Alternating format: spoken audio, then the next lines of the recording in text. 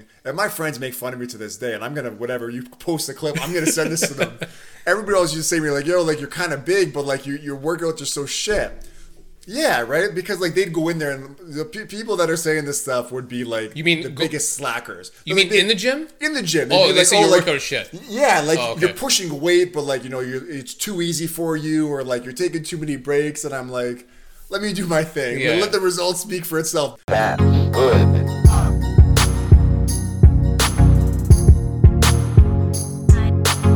Welcome to the Manny Project Podcast, where we reveal true stories of health, fitness, exercise, nutrition, success, and most importantly, failure. My name is John Meningas, and on this podcast, we hope to learn, get motivated, experiment, have fun, and be inspired.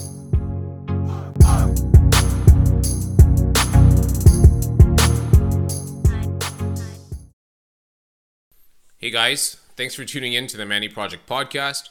You're listening to episode number 19, and on today's episode, it's a pretty special one, guys. Every episode is special that I'm doing, but this one's extra special.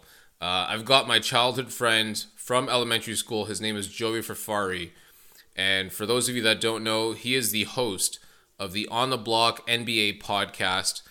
Talks a lot of basketball, talks a lot of Raptors, and he is definitely not championship bandwagon fan. So this is a guy that has been a fan since day one, and definitely knows his ball, talks his ball, and talks about all topics NBA. But in addition to that, Joey is a massive gym guy, loves hitting to the gym, and we definitely talk about some of those things that we used to do when we first started the gym. Trying to go heavy, trying to max out, and trying to like push those limits. But COVID has obviously changed a lot of that for us. And, we're not able to go to the gym. Not all of us have the luxury of having 45-pound Olympic barbells and weights. So we have to find a way to get it done. And to Joey's credit, he'll share some of the things that he's been doing since COVID started to kind of keep him in shape. Just get him active, get him started, get him out there because, it's really easy at a time like this just to kind of like pack it in. Call an L for an L and just take it as a loss. But Joe recognizes that, he's got to get active or else he's going to put on some pounds. And I think that's the story that most of us can relate to. So I hope you guys enjoy the episode. I hope you guys enjoy his story. And I'll see you guys on the other side. Take care. Because I know sometimes you have Joey Furfari and then there's Furfari. Joey Furfari is really just... I did that for family because I remember like that was like in case I had like a lot of partying pictures back in the day. Oh, okay. I wanted to keep once my parents came online, I was like, oh shit, let me make a family account because they don't want to know what I'm doing. Oh, okay. And then I just roll with that, so I can just like I put a lot of shit on there I wouldn't really put on the other, like family pics, that kind of stuff, right? There was a moment where there was literally 3 accounts. We didn't talk a heck of a whole lot, but then also before we started playing ball together, I saw you had 3 accounts. So before we went to Hoop Dome together, Furfari and Joey Furfari. Yeah, always. And then there was On the Block. And On the Block always, yeah. So at the 3 of them... There was another... Oh, yes, yeah. Between the 3 of those, I was like, one of these has to be fake. So I didn't know which one was fake. They're all real. Okay, cool. Yeah, don't mind this. That's just going to keep going. And then mic-wise, just kind of keep it somewhat close. Phone calls, man, if you got to get it, don't worry. I'm not taking anything. I'm putting the phone on vibrate. It's all good. Welcome to the podcast, man. It's been a minute. Thanks for being here. Man. I know it's really late in the day, so I thank you for coming in. I've worked before. I still work. I'm on vacation right now. And I don't know what it's like to do a podcast this late. This is like one of my latest ones. I did one other one that was like after work as well too. It was pretty good, but it just ran late. So well, now especially with the Raptors, when I'm doing my show, sometimes it'll be like post game, and I look at myself after, and I probably look like I'm sleeping now. But when I do with like the Raptors on the West Coast trip, and then especially this Golden State, and then I'm trying to do something at like 12:30, 1 o'clock. I feel okay, but I just look so tired. But I'm good. Welcome, man. Again, thank you for coming in after work. I've been wanting to come on for a while. Appreciate it. Good. I told you before you got here, I had a surprise for you. Oh yeah, I forgot about that. So I got a surprise for you. So okay. I'm putting this on camera because it's not on me right now, but I'm putting this on camera. Okay. Because I wanted to show you this specifically. I've gotten kind of hidden. Don't look under this desk. So you can keep your eyes open, don't worry, but I got it hidden for you. So the first thing, I got 2 surprises for you actually. I don't know which one to give you first. So I'm going to give you this one first. I'll give you this one first. So the first surprise I have for you is I you knew remember this? that was coming. Go. Did you know this? No, I just had a feeling when you said it. Now I was like, I'm trying to think of where mine was. Do you still have yours somewhere? I did. Mine's number 1. Were you number 1? Yeah. Nice. Weren't you number 5? I thought I was number 1. I've always been number 1. Well, hold on. I got 15, I think, because I think this was the Vince. This That is the Vince belongs- Carter So that belongs in the Basketball Hall of Fame. So FJK number 15. We go back. So FJK grade 8 was, you remember? I think it was 2000. 13, yeah. Grade 2000 or year 2000, man. 99, 2000. So this is how far back we go. So this is my first surprise for you. And 1 Thai cheese. Hell yeah, baby blue and white. I think it got started with his Reds though. It started with his Reds at the dump. I had the Reds. I never had the Reds. Baby blues for sure. I never had the Reds. I know someone that did at our school. It was Lombardi that had the Reds. Oh wow. Do you remember? He came to school I think like the 1st September and he had like the red Thai cheese. Yeah. And then I don't know why we went to baby blue jerseys, but we did. Because that was the Carolina colors, and Vince went to That's Carolina. right. I want to say. That's right. Baby blue was the color back then. Do you remember anything else about FJK playing those days? I remember the Murdoka stories. Going back 21 years? Yeah, man. Like the layup lines and... I was going to leave his name out completely, but what was that story that you remember? There's one famous story that he used to... Oh, so when he told Ashenzi not to shoot the ball. Oh, was that one?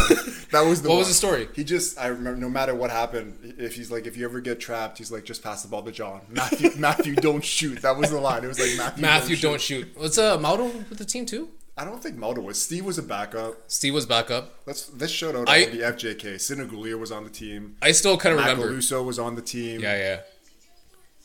Who else? It started to come back to you. Vito. Nufrio was on the team. Vito was on the team. Vito was kind of sharpshooter. Do you remember that? Yeah. I wish we had footage of those days. So I do have footage. Oh, shit. However, that's not surprise number 2.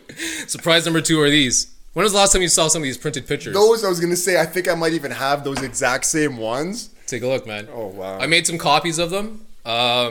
If you want those are your this copies. One, I've seen, yeah. This is the one that I have.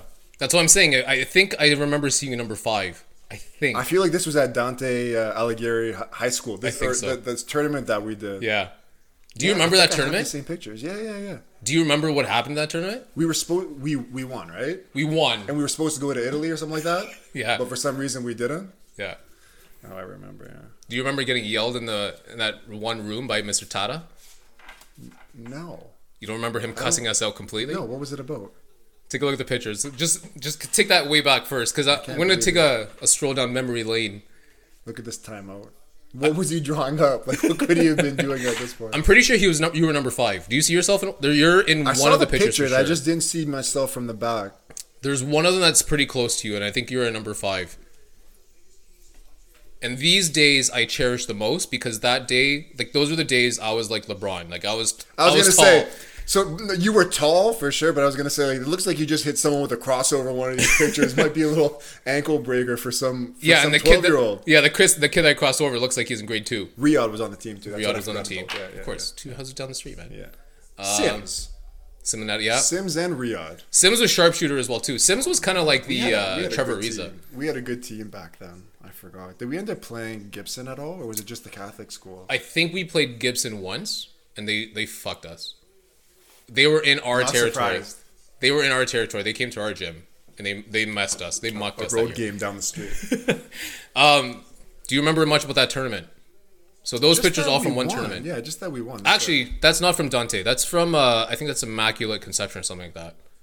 That's a different school. I remember one of the games you got hurt, didn't you? Yeah, it was at Dante. So Dante had the wooden floors. Injury. Yeah. Dante had the wooden floors. Yeah. And I remember that game. It was something like tied, and we had to go to like overtime to win it. I think I remember that too. I don't remember anything else. All that I remember is that we went to overtime to take it. Did we won? We won.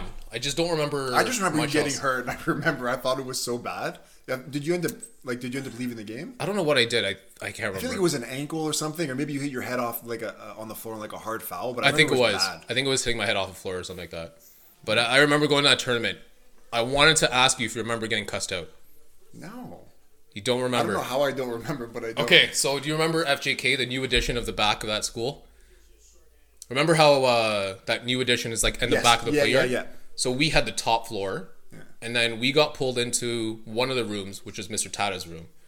And he absolutely fucking lit us alive. For what? He's like, you guys are fucking assholes. How dare you give Miss Murdaka this kind of disrespect? What did we do to Murdaka? And the number one reason why we were pissed and we wanted Murdaka out is because we wanted to go to Italy to go play that tournament. Yeah. So Mr. Murdaka was the one saying that we should not go to Italy because for whatever his personal reasons, he couldn't go, his family couldn't go. I don't know, man. We're older now. We were in grade 8 at the time. Imagine how good of a trip that would have been. That would have been fucked. Can you imagine a basketball tournament in Italy? In Italy. That was crazy. But I do remember Tata like reaming us out completely. I remember him snapping for other reasons, but we had O'Grady, so I don't really. I remember hearing stories about him too. What kind of stories? New stories? No, not just stories about how he would. Who was in that class? Like we had Cantado in grade 7. Jokers. So there was like the Scanlon Creek trip, which is a horror story for kids. It's like a Goosebumps episode. But Cantado I never had. 7 I had Gilman. Oh, you had Gilman. Yeah. But 8 we both had. I think you were with me, right? O'Grady. Okay, you were with me then. Yeah. But we had Simnet in that class for sure. That was one of the best classes of all time. Macaluso. Those are memories. Macaluso, Sims, Jesus Industries. Like we. Who? Don't you remember the shirt that he had that said Jesus Industries from Australia? Who though? Sims. Sims? Yeah, no. I thought you were talking about Justin. What did Justin do? No, I thought you were just talking about Justin Smith. No, you remember? No. It was called Jesus Industries because O'Grady was super religious. Yes, He's like, Daniel, what is this? And he goes, what do you mean, what is this? He thought it was like some blasphemous kind of like clothing line. Yeah. And Sims had to say the rosary like 5 times after. I think I remember Sims was always in so much shit. Always. His desk was right in front of Mr. O'Grady's. Do you remember the Christ candle? Yes. Sims did one of these. Oh my god. He broke it one time. He did. He cracked it in half. Christ candle. So that's how far back it goes, man. That classroom, it's legendary. Signor Domenico? Yeah. How long ago was that? That's 12, at least 20 years. 21 years. 21 Some years of the plus. best memories of my life to this day. I can't remember much else about that class, but every time someone sits down and we actually start talking about it, then I start like it They starts all coming back. the same. Like the memories just come in. I remember even in high school, like I'd see some of the guys that we just, we drive by Jonah FJK back then, and we just have flashbacks to like the shit that we pulled back then. Yeah. We would fake Senor Domenico's birthday, and we had like a test going on. We didn't want to write the test, so we pretend it was his birthday. Okay. Oh yeah, and then we just like someone would go get cake, and then we just have a party for the entire class. Nice. I remember with Signor Domenico, what happened is I think there was Mauro used to have like 2 days off in a row or something, like 3 days off, called in sick. Like his mom called in and he didn't come in. Really? Yeah, so like I on a piece of paper wrote R.I.P. with like the tombstone on it and I put it on his desk. Oh my god. I think I got detention for like the day or something like that. From Domenico? Yeah. Oh my god. Yeah, so I remember that from him. Those were the wrestling days too. So it makes sense. You probably threw an Undertaker thing on there. Probably. WWE. Yeah. All those are the Attitude Eras. 316 t-shirts. I had a few of those too. The skulls? Oh my god. I had a t-shirt with like this right on the back of the... Suck It. That was when the Suck It was popular too, right? It was the Attitude Era, man. Oh. If Best I had one of those... Best days of my life. I just remember also in elementary school during recess, we had your Nerf football with the whistles and the T on the back. What was that called? And it whistled as you like spiraled it down. I want to say it was called like the Zoom or something, but yeah. But you always brought that to recess. Yeah. We used to play football. Those were like the best games. But there was one time, I think whatever we were playing, like 2-hand touch or tackle at some point. But I think I like tackled Mauro, and he's like, "Yo, what the fuck?" I'm like, and I started doing like some rock. Because it was touch. Yeah, so I was like, yo, shut the up. I was throwing some like rock lines. I was like, shut up, jabroni. And like, it's like, and Mao just like literally shoved me. He's like, why don't you like fight like a real man? I'm like, that's what he said? Yeah, I was like, all right, man, like take it easy. Man. It's fucking football. Yeah, because you were bigger than everybody too back then. At that point, yeah. But then you guys all caught up to me. Yeah.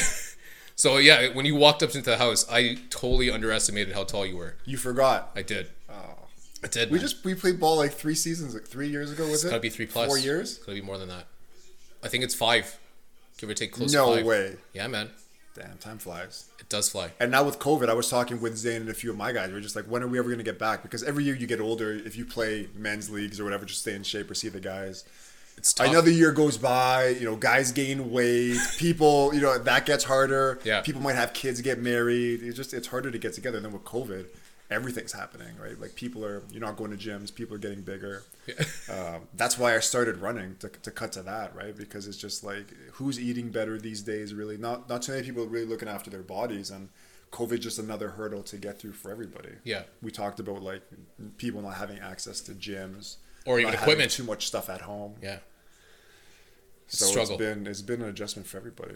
Definitely want to go down the fitness road eventually, but basketball road. So what's your plan? Are you gonna like try to get back into it post COVID? Like, yeah, are you guys try to get back into it? Yeah, like as soon as we're able to play, I think everybody's gonna come back. Who knows what it's gonna take? Yeah. Vaccines for things to be open. I remember when it first started, I was talking to the guys on the team about playing ball, and then also because you still have Raptor seasons. No, Okay. that's with my cousin. So I remember we went to the last game, and I remember thinking once Silver kind of postponed the season, that was when everything hit me with COVID. I was like, okay, things are really going to get rough because if they're stopping basketball, they're losing billions of dollars. Things are really getting real if they're cutting their losses on that. And now I was like, how long is it going to take until fans can come back into stadiums? We're seeing that now with the Raptors having to play in Tampa, Leafs, as we saw, not having anything, and then public health, all kinds of things, right? It's going to be a while. I was thinking a year, but might even be like 2022 at this point until things get kind of close to normal, which is scary. Who would have thought that when it happened? I know. In March of last year. So when did that actually hit for you? Was that the final home game at the Raptors? That actually That's when everything kind of settled in, because even at work, like we closed, I want to say like the 13th March break at some point, right? But you're still with them with TD at that point. Okay. Yeah. Because I remember lines at that bank like every single day I drove by. After the closure? I don't know how close it was to the initial closure, but it was pretty darn close because people still needed some service, right? Of course. And then so my birthday is March 5th, and I remember we did just like a dinner with some friends, and that's when everything was kind of getting serious. So I booked a reservation just downtown with like 10 or 15 people. Yeah, I think I saw that. We got there, and I was so worried that there's going to be lineups. We had showed up late. It was us and like one or two other tables in the entire restaurant, and it was kind of eerie. Like we was on King Street, and I remember just seeing there was like nobody. It was like a ghost town. I'm like, this is really scary. Something like is going to happen, and here we are, 10 months later, and not much has changed really, right? I think you posted the pictures of that night, maybe like 2 or 3 days afterwards. The Last Supper.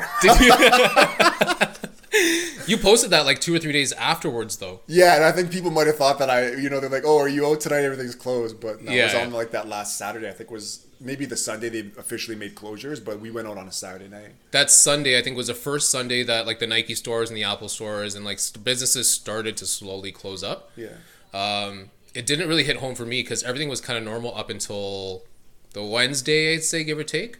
Because that Wednesday, we played ball on Wednesday nights in Toronto. Oh, at a school? No, at Elite. Oh, okay. You've heard that place, right?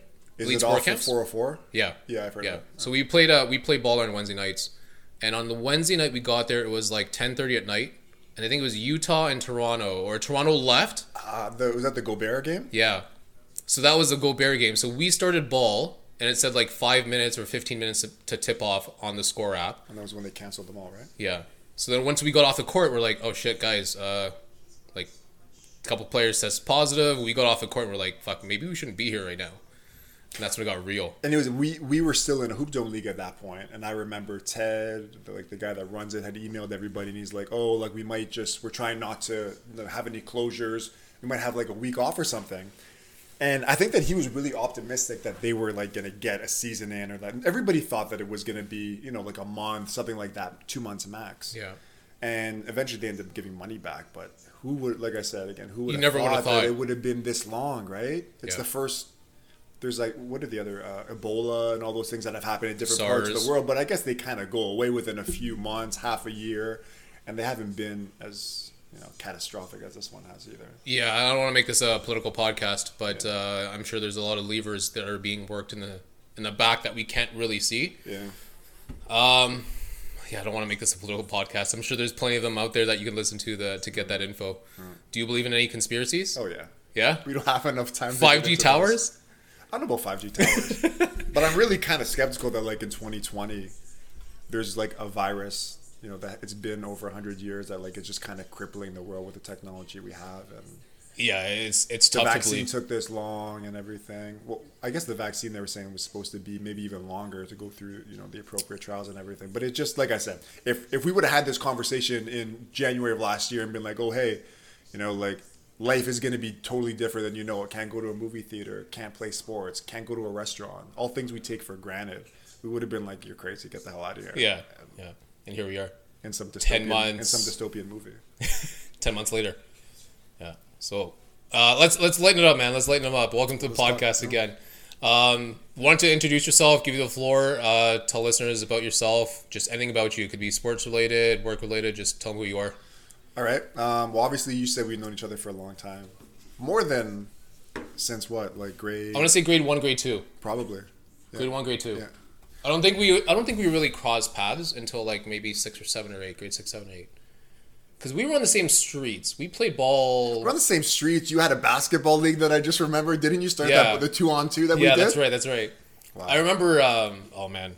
Okay, go on. I'm taking your floor. I don't know. We've known each other forever, same age. Yeah. A few months apart. Played basketball, obviously sports my whole life. Hockey I played more than ball. But it's then true. I don't think I really played basketball until like grade 8. I had a hoop by my place, but basketball has become my life. As you know, I have a podcast. I've been doing that for 6 years. Yeah.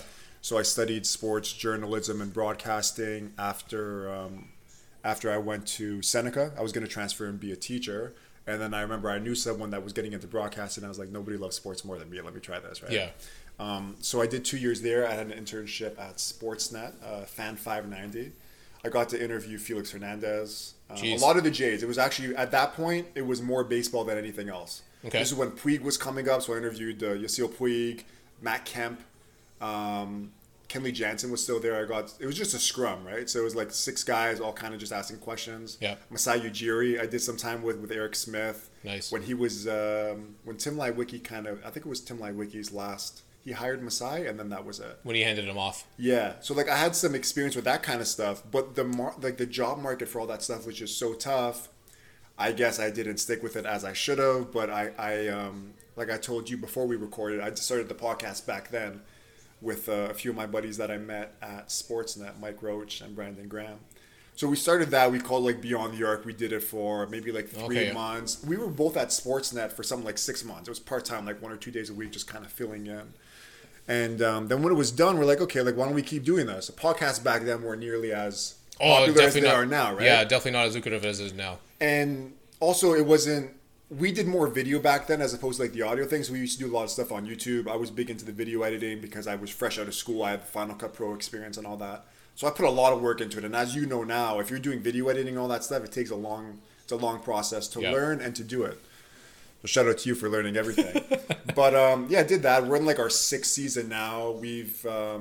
We're pretty much right now just me and my buddy Igor that I met. He was actually a producer at Sportsnet at the time. Oh, wow. Okay. So me and him have become really good friends. Was me, Igor, my buddy Zane. You might remember him. Yeah. Went to high school ball with him. Boss Bello? Tosin, I don't have. You know what? No? So, no. I'll get to that in a second. Tosin, we don't have time for Tosin. But Ron came to King as well. Mike and Brandon, like I said. Forget if I'm forgetting anybody. But there's a few other guys that have filled in that I played ball with. Also Lamar, my boy Lamar, who's a joker. He plays ball too? Us. Yeah. So he's a few years older than us. He played at Niagara College. He did a few years there. Really good ball player. Very knowledgeable with ball. Great personality. But he just got into a lot of stuff with Igor. Just one's a LeBron, lover, one's a hater. Who's a lover? Kind of stuff. Igor. Oh gosh. Yeah, and then Lamar can't stand. Like I won't give him any credit. I'm kind of like I just kind of give respect where it's due. He's great. I'm not his biggest fan, but I respect his game. Yeah. So now just pretty much me and Igor, and I've got into a lot more podcasting with myself now, which at first I thought was going to be difficult. But like I said, I'm doing a lot of post-game stuff, going through trades, and kind of seeing where that's going because I guess that was like my calling at the time, right? And I've obviously got into banking now that I'm doing. But who wouldn't want to talk sports for like a living if they could, right? So a lot of people are trying to do that. And who knows? Maybe I'll put together a demo and try and be a reporter or something. Like I had some experience doing it too, right? But with COVID, things are a lot tougher too. I wanted to go to the States and maybe do something back then, but kind of see where it goes for now. I'm kind of settling into what I'm doing. So is going to the States still maybe like kind of in the radar somewhere down the line? Maybe, I know obviously with maybe COVID. if things get better, sure, it would be like a dream kind of thing, right? But yeah, we'll see. Cool. Yeah. Obviously still sticking to sports broadcasting On the completely. table because I'm still doing the podcast. Yeah, like Sure. I guess that's been my passion always too, right? Like I guess like a little bit of coaching. Like when my brother was younger, like I'd help my dad coach and that kind of stuff. For hockey. Yeah, but Yeah. even ball, like I don't have the time. As we get older, we don't have the time to do all this stuff anymore. Yeah. But always interested in sports, man. That's what I love. Me and you are pretty similar in that sense. Yeah, I think I was similar to you where we picked up ball at a really late age as well too. I don't know what got me really attracted to it, but Probably the Raptors, right? at that point the Raptors were just the Vince Carter dunking days, Yeah. so that was basically it at that time. So yeah, maybe it was Raptor days. I remember that slanted like 7.5 foot net I had on my driveway, so that was From like the too many dunking days. thunderous dunks. Yeah. And I remember Riyadh getting a net too, and they always just like put it on 6.5 feet, and like all of us just kind of Dunk like contest. yeah, we just broke the net in half. Good times. I think that's how I got like started into sports. The world of podcasting is completely interesting. So like in your 6 years of actually doing it now, what are like some of the lessons that you'd want to give to me like over the course of your learnings? Putting out content is very important. So like when I first started, we would do maybe like every 2 weeks we try and get together. We do like a preseason show. We do an all-star break, a Christmas Day preview, and then Like every a playoff preview. Yeah, and then we Yeah, would try to get together in between maybe like every 1 or 2 weeks, but scheduling was really tough. Yeah, That's of why course. also even now with COVID and with, Igor, he's a teacher, so like communicating with him sometimes it's tough to get him to kind of come up to do a show. So that's why I've kind of got into a lot of more stuff for me. You have a lot of good guests on, so it's easy for you to get people in. But putting out content, I think, is the most important thing, and keeping active on like the YouTube or the socials podcast, or anything, social media, all that posts, and just having like good conversations, things that people are interested in. I've also found like we used to do really long shows when I first started. Like we would do like 2 hour, something like that, right? Okay. Just talk ball because you can talk forever. Of course. But now I'm finding, at least for me, like if I'm doing like a post game, I want to keep it like 10 to 15 minutes to kind of get like the listeners in. Now, if I'm listening, like I listen to a lot of like basketball podcasts, and some of them, an hour and a half long. So it's good when I'm driving to work, put it on like 1.5 speed, listen to it, crush through everything, and like take in that knowledge. But yeah, biggest lesson I guess is just like, first of all, put in your best work. Too. That's another thing, right? I agree. Because I'm not gonna lie, like I've done the show and there'd be times where like I didn't really prep. I'd be like, okay, like let's just talk about what's going on. We'll get the guys together, spend 10, 15 minutes, go through trending topics and do it. But the preparation is something that I've kind of picked up the last year or so with that, and I think that that's kind of made a better show, a better production. For sure. Just the prep work, and then if you know knowledge, if you have basketball knowledge, for me, it's obviously easier, but. Also, me, what I wanted to do when you're asking about Tosin is I'm going to get into a lot of interviewing people similar to like what you're doing. Yeah. Because from when I was a kid, like watching Oprah or whatever. Because like back then, Oprah was the show when she would have on Tom Cruise, like Will Smith. And I was like, I want to interview Will Smith one day, right? Like who doesn't? Of course. So even more than sports, for me was always like I want to talk to people, hear their stories, listen to what they're saying, have informative questions, bring something out that maybe like another interviewer might not get.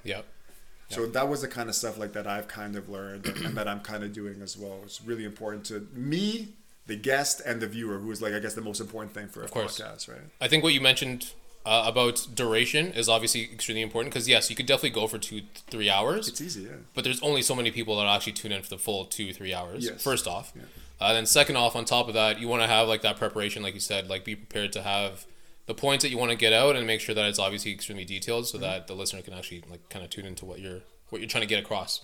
What I want to kind of give you some kudos for is, do you want to talk about some of that bellow thing, or you want to leave it on the side? So I was gonna say about like I'm lucky enough, and like people that know me, including yourself, like all my friends that I've known for so long, like I keep in touch with a lot of people, and I'm lucky because like you and like my best friends, like everybody that I keep around is like really great people, and they have good stories. They're interesting. Like you, I told you I'm going to have you on my show because I'm interested in what you're doing with everything. And there's just a lot of things that we can learn kind of from each other. And that was kind of like what I wanted to do, right? So like Tosin is like my best friend, Tosin and Julian. And I want to kind of have them on because what I want to touch on is we all have our plan. Like you finish high school, you finish university. It's like, I want to do this. Right? And then things change. Right? For everybody. Like maybe you wanted to be a teacher. You wanted to be like you want to be a pro athlete. And it's like, oh shit, like that didn't work out. Where am I going from here? And this didn't happen. Where am I going from here? So talking about life, managing, maybe money, investments that you have. Relationships. Sports. Yeah, relationships. I did a show that I haven't posted yet because I want to kind of edit it first, and I want to talk about relationships with people, like dating in COVID. Some of my friends are married. Talk about how like marriage is, because we all know that all like friendships, parent relationships, brother and sister, siblings, like these are all things that we all go through, and it's all kind of good to hear people's stories and, you know, like battles, good and bad, what they have through. You know that we're not the only person going through all this stuff, right? I appreciate that, because first off, I don't want to paint you with a brush, but I always knew that you had the basketball podcast in your back pocket. Yeah. Like that was something you just like put it to bank, and you had that with you, and I knew that was like your bread and butter. Yeah. That was your go-to. And I think it's awesome that you're like trying to challenge yourself outside of that next bubble, and the next bubble is, you know what? I did this for 5 or 6 years now. I feel extremely comfortable with this, and I think it's exactly kind of similar to like getting the story out, but it's in my version. My version is, I guess, like the health and the fitness and the exercise world of it. But for you, it's like it's life. Like that's real life things that people kind of struggle with too. Yeah, and even like I have some friends, girl, guys, like I said, people that go through things all the time. We can talk like mental illness, coming back from an injury, losing a friend or a family member. Like there's just so many things that I kind of want to talk about, how people bounce back from things. And I think that to me, like I can talk ball forever. You know what I mean? And you can only, even someone like me that loves sports and basketball, it's really interesting. But I want to kind of tap into my audience and maybe a bigger audience and tell different stories and interesting stories and see kind of where that goes as well. Cool. I look forward to it. So when are you like trying to prime it to get it released? The biggest thing for me, like I said, is just getting people scheduling. That's the biggest thing. That's why for me, when I'm doing basketball, I'm good. Okay, I got some free time, bang it out. Yeah. But and it's on your own time, basically. And it's on my own time, right? But for everybody else, it's kind of coordinating times, what works good for you. Now we have more restrictions starting tomorrow, right? So like we kind of, and I can do phone. I've done phone podcasts before, but what I really want to do is kind of like the setup that you have. I want to have a few cameras set up. I'm going to post the audio and then also do the video, cut it really well. Like one of those like, you know, R. Kelly. Remember, you ever see that R. Kelly interview? Which one? When he lost his shit? Oh, yeah. I think he was like dressed up really good in that too, wasn't he? So like one of those like epic, just like the 2 camera, like a professional kind of setting thing, right? And I'm once again, Tino, like another one of my best friends, owns a production company. He wants to help me kind of set things up. So it's kind of like learning from everybody, you know, taking what they're doing and kind of putting my own spin on it. Yeah. And just do that. But in terms of when the first podcast is going to drop, I recorded one with one of my female friends and we talked about dating. I'm not sure if I want to make that the first one. I wanted to have like Tosin on for the first one. Okay. And I know he's going to come through soon. So within the next month for sure, I'm going to drop the first one. Do you have a name officially? That's what I'm kind of torn on, right? Like, what are you thinking? I want to keep like a different. I've had a few different things that one of them was like, talk that truth. Like, I don't really know. I just want to have something different from I might keep the On the Block feed to kind of keep it all together. I'd rather not. I want to kind of keep it separate. Yeah. But then it's also like, am I going to get a different Instagram page? I don't know if I want to manage so many. Just like we said at the beginning, man, that's going to be 4 pages now you got to work with. It's way too many to keep up with, right? So I'm trying to think of something that I can do that if I am going to have something separate, see if I can kind of manage a few different things, put out content on both of them and go from there. But yeah, hopefully within the next few weeks. Cool. Yeah. I don't know what your turnaround time is like. We never talked about that before as well too, but we kind of talked about like our podcast host. Mm-hmm. I don't know what your podcast turnaround time is typically like. Mm-hmm. Mine is like around just under 2 weeks. So like I'll record one and then like 2 weeks, within 2 weeks I'll try to get it out. Are you planning on doing like similar, or how quick do you like normally pump yours out? With the basketball one, what I've done, so the basketball one's pretty live. I had slacked before. Like I've done shows where like I said, we're all busy, right? And we all have different things. But right now what I've done, especially when, you know, Raptors are not in a good space right now and a lot of people are very heated, and I've been trying to tell that truth for a while of like guys like, and now they're losing, people kind of see it. So I'm trying to get things out right away. So like if I do the game's at 10:30, it's 1 a.m. I'm done kind of doing it. Like I told you, I'll upload it within like half hour. I've seen some of your post-game analysis basically. Yeah, right. And then sometimes like the next morning, I'll just post those 1-minute videos kind of recapping things just to kind of put that content out there and so that it's still fresh, right? Like if the Raptors lose to Steph Curry tonight, I don't want to talk about it in a week from now when, you know, they've played 3 games since. Yeah. But when I'm doing my other one with friends, I'll take more time into that because the production might be a little bit more important. There might be some video editing in that. For sure. But when it's just the audio, it's just a straight strip and upload. Yeah. So I can get it done within, you know, half hour, an hour. Yeah. I wish you luck, man. I wish you luck. It's fun. Yeah. I don't know how much scheduling you had to do with the basketball podcast, but like you said, scheduling is like the biggest pain in the ass. Yeah. Yeah, it's tough. And like I said, getting people here. You can call someone, but it's not the same. Especially you're running cameras. It's a good look. You have a nice setup, and Thanks, it's good to have the people here doing like a real interview as opposed to the phone. If things get worse or someone's unavailable, you want to bang it out via phone. That's cool too. Yeah. But it is better. It's a better visual to have the person here. It's totally better, and I think it's just bigger than the visual as well too. For you seem like a social bug like your entire life. You look like you've like got along with like everybody that you've gone along with. I have friends. I don't try to burn any bridges outside of like what I do. Yeah. But at the same time, my circle is like really, really tight. It's like really, really small, really tight. So like this was something for me as a project for like myself personally to like crack that shell and just say, you know what, like why can't I talk to a friend from high school or a friend from elementary school? Like why can't I bring someone that like works at a gym that I don't know, but I want to talk about their story and like how they got into fitness and health. So I was going to say with me, and you're talking about maybe like opening up with some things, like I went to school for broadcasting. Like, this is what I want to do. Now, people that know me, like that I've known for a long time, are like, oh, like you're a talker and all that kind of stuff. But I've been like I guess I'm more of like a quiet guy by nature. If you put me in a room with a bunch of people, I'll probably be that quiet guy until I open up to someone. So when I would have pegged you the complete opposite. No, to be honest. No, I've always been like more of an observer. Same. But I've known you, like I said, like my whole life. We play ball, it's different. But you kind of have to choose who you open up to, right? Like if you just meet someone, and they're like, oh hey, like you do this, you're not gonna have that same conversation you made with me or your girlfriend or your dad, right? There's different familiarity. Of course. And when I went to school for broadcasting, like the stage fright I got was crazy. I can imagine. And it's just like, there's a camera there and there's nobody here, but there's a bunch of lights. You got a teacher there, and you're just scared shitless. Are all the students like watching as well too? There would be some students there, like whoever would fit in the room. You kind of like rotate out. There was kind of like auditions, like to like get into the school. But I just remember it's almost like you just see the light and you're like a deer in headlights. You're like, oh shit, like I forgot everything about basketball or whatever, right? And it takes a while. But even as a person, even if I never get a job in sports broadcasting, which might be likely, the amount that I've learned about myself, like the steps I've taken as a person, opening up, being a better communicator. Those are like life lessons that like I'll take with me, and you can't really put a price on that. Fair. And I wouldn't have got that if I didn't go to that school. So I always look and it's like I look back and it's like, oh hey, like I spent 2 years there, made a lot of connections with people that are still in the industry, and it's like if I see them at Raptors games, like Eric Smith or there's a few camera people that I know as well. Dave Amber was one of my teachers. Like a lot of people, right? Okay. That like if I see them, they'll be like, yo, what's up? Like it might just be like a what's up, but and people are like, oh shit, you know them? But like I said, like just the lessons I take from that of learning about myself.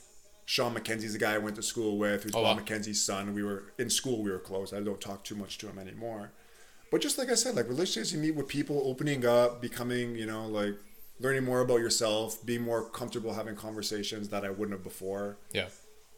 I'll take that and I'll run with it. I agree. I never really, like you, I was the observer, man. Yeah. Whenever I walked into a room and I saw like 30 or 40 people, if this was a house party and my basement was filled with people, dude, I'd be in the exact same spot I'm in right now. Yeah. In a comfortable chair in the corner and wait for someone to come to me.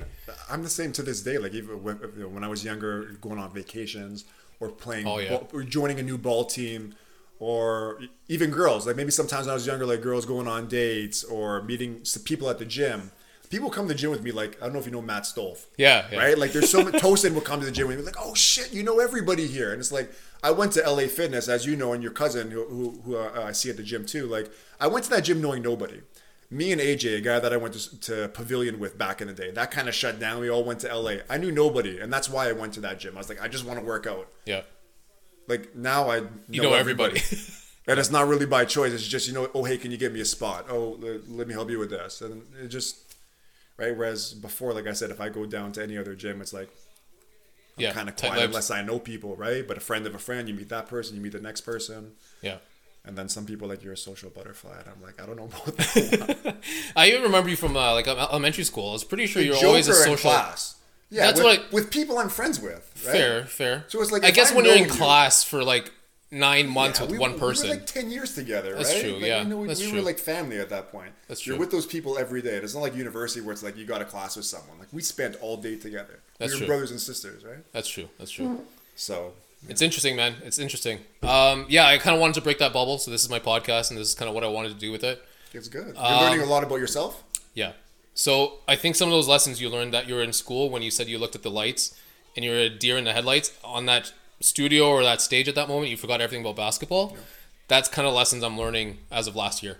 Like those are the lessons I'm trying to like break out of and just be like, you know what, it's okay to greet someone in slightly an uncomfortable manner just to get a reaction and just like to like react off of that reaction. And leave your comfort zone, right? There's like that cliche, like you'll never achieve anything like from staying in your comfort zone forever. And this is another example of that, right? Like you were maybe familiar with doing that, but now here you are. And with time, you get more open and have better conversations with people and grow the podcast, grow yourself. Yeah.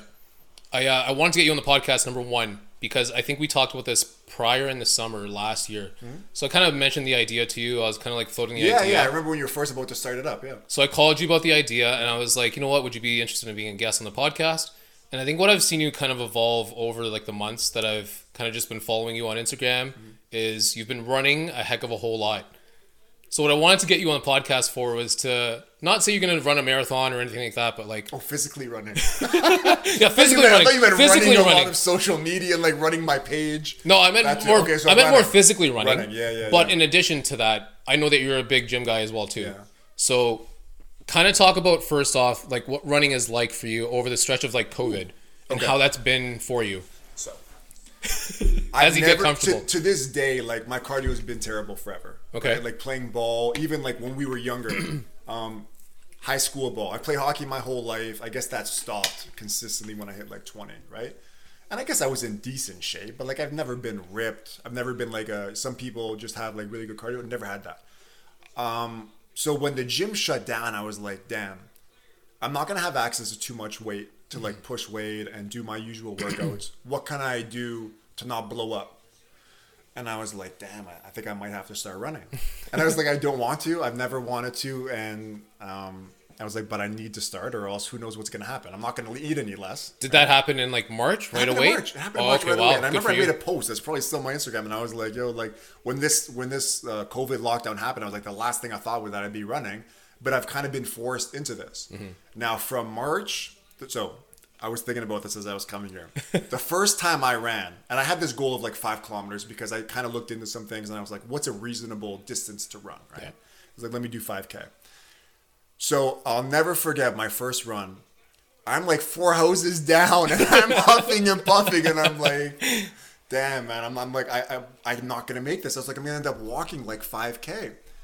Now, it was a very slow jog to finish the 5K and my time was terrible. Like, it was... Are you tracking times?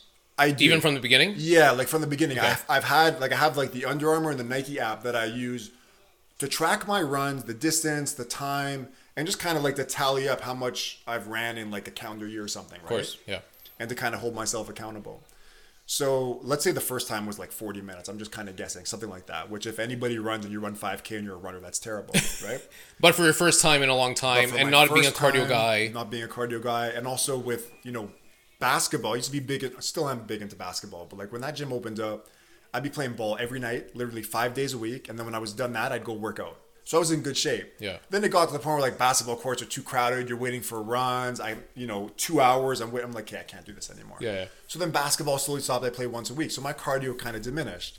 Getting back to my runs now, so I'm at like 40 minutes. I'm like, okay, I need to, and I didn't have much faith in myself either. I'm like, 40 minutes. I was like, am I ever going to crack like 35? Like, where am I going with this, right?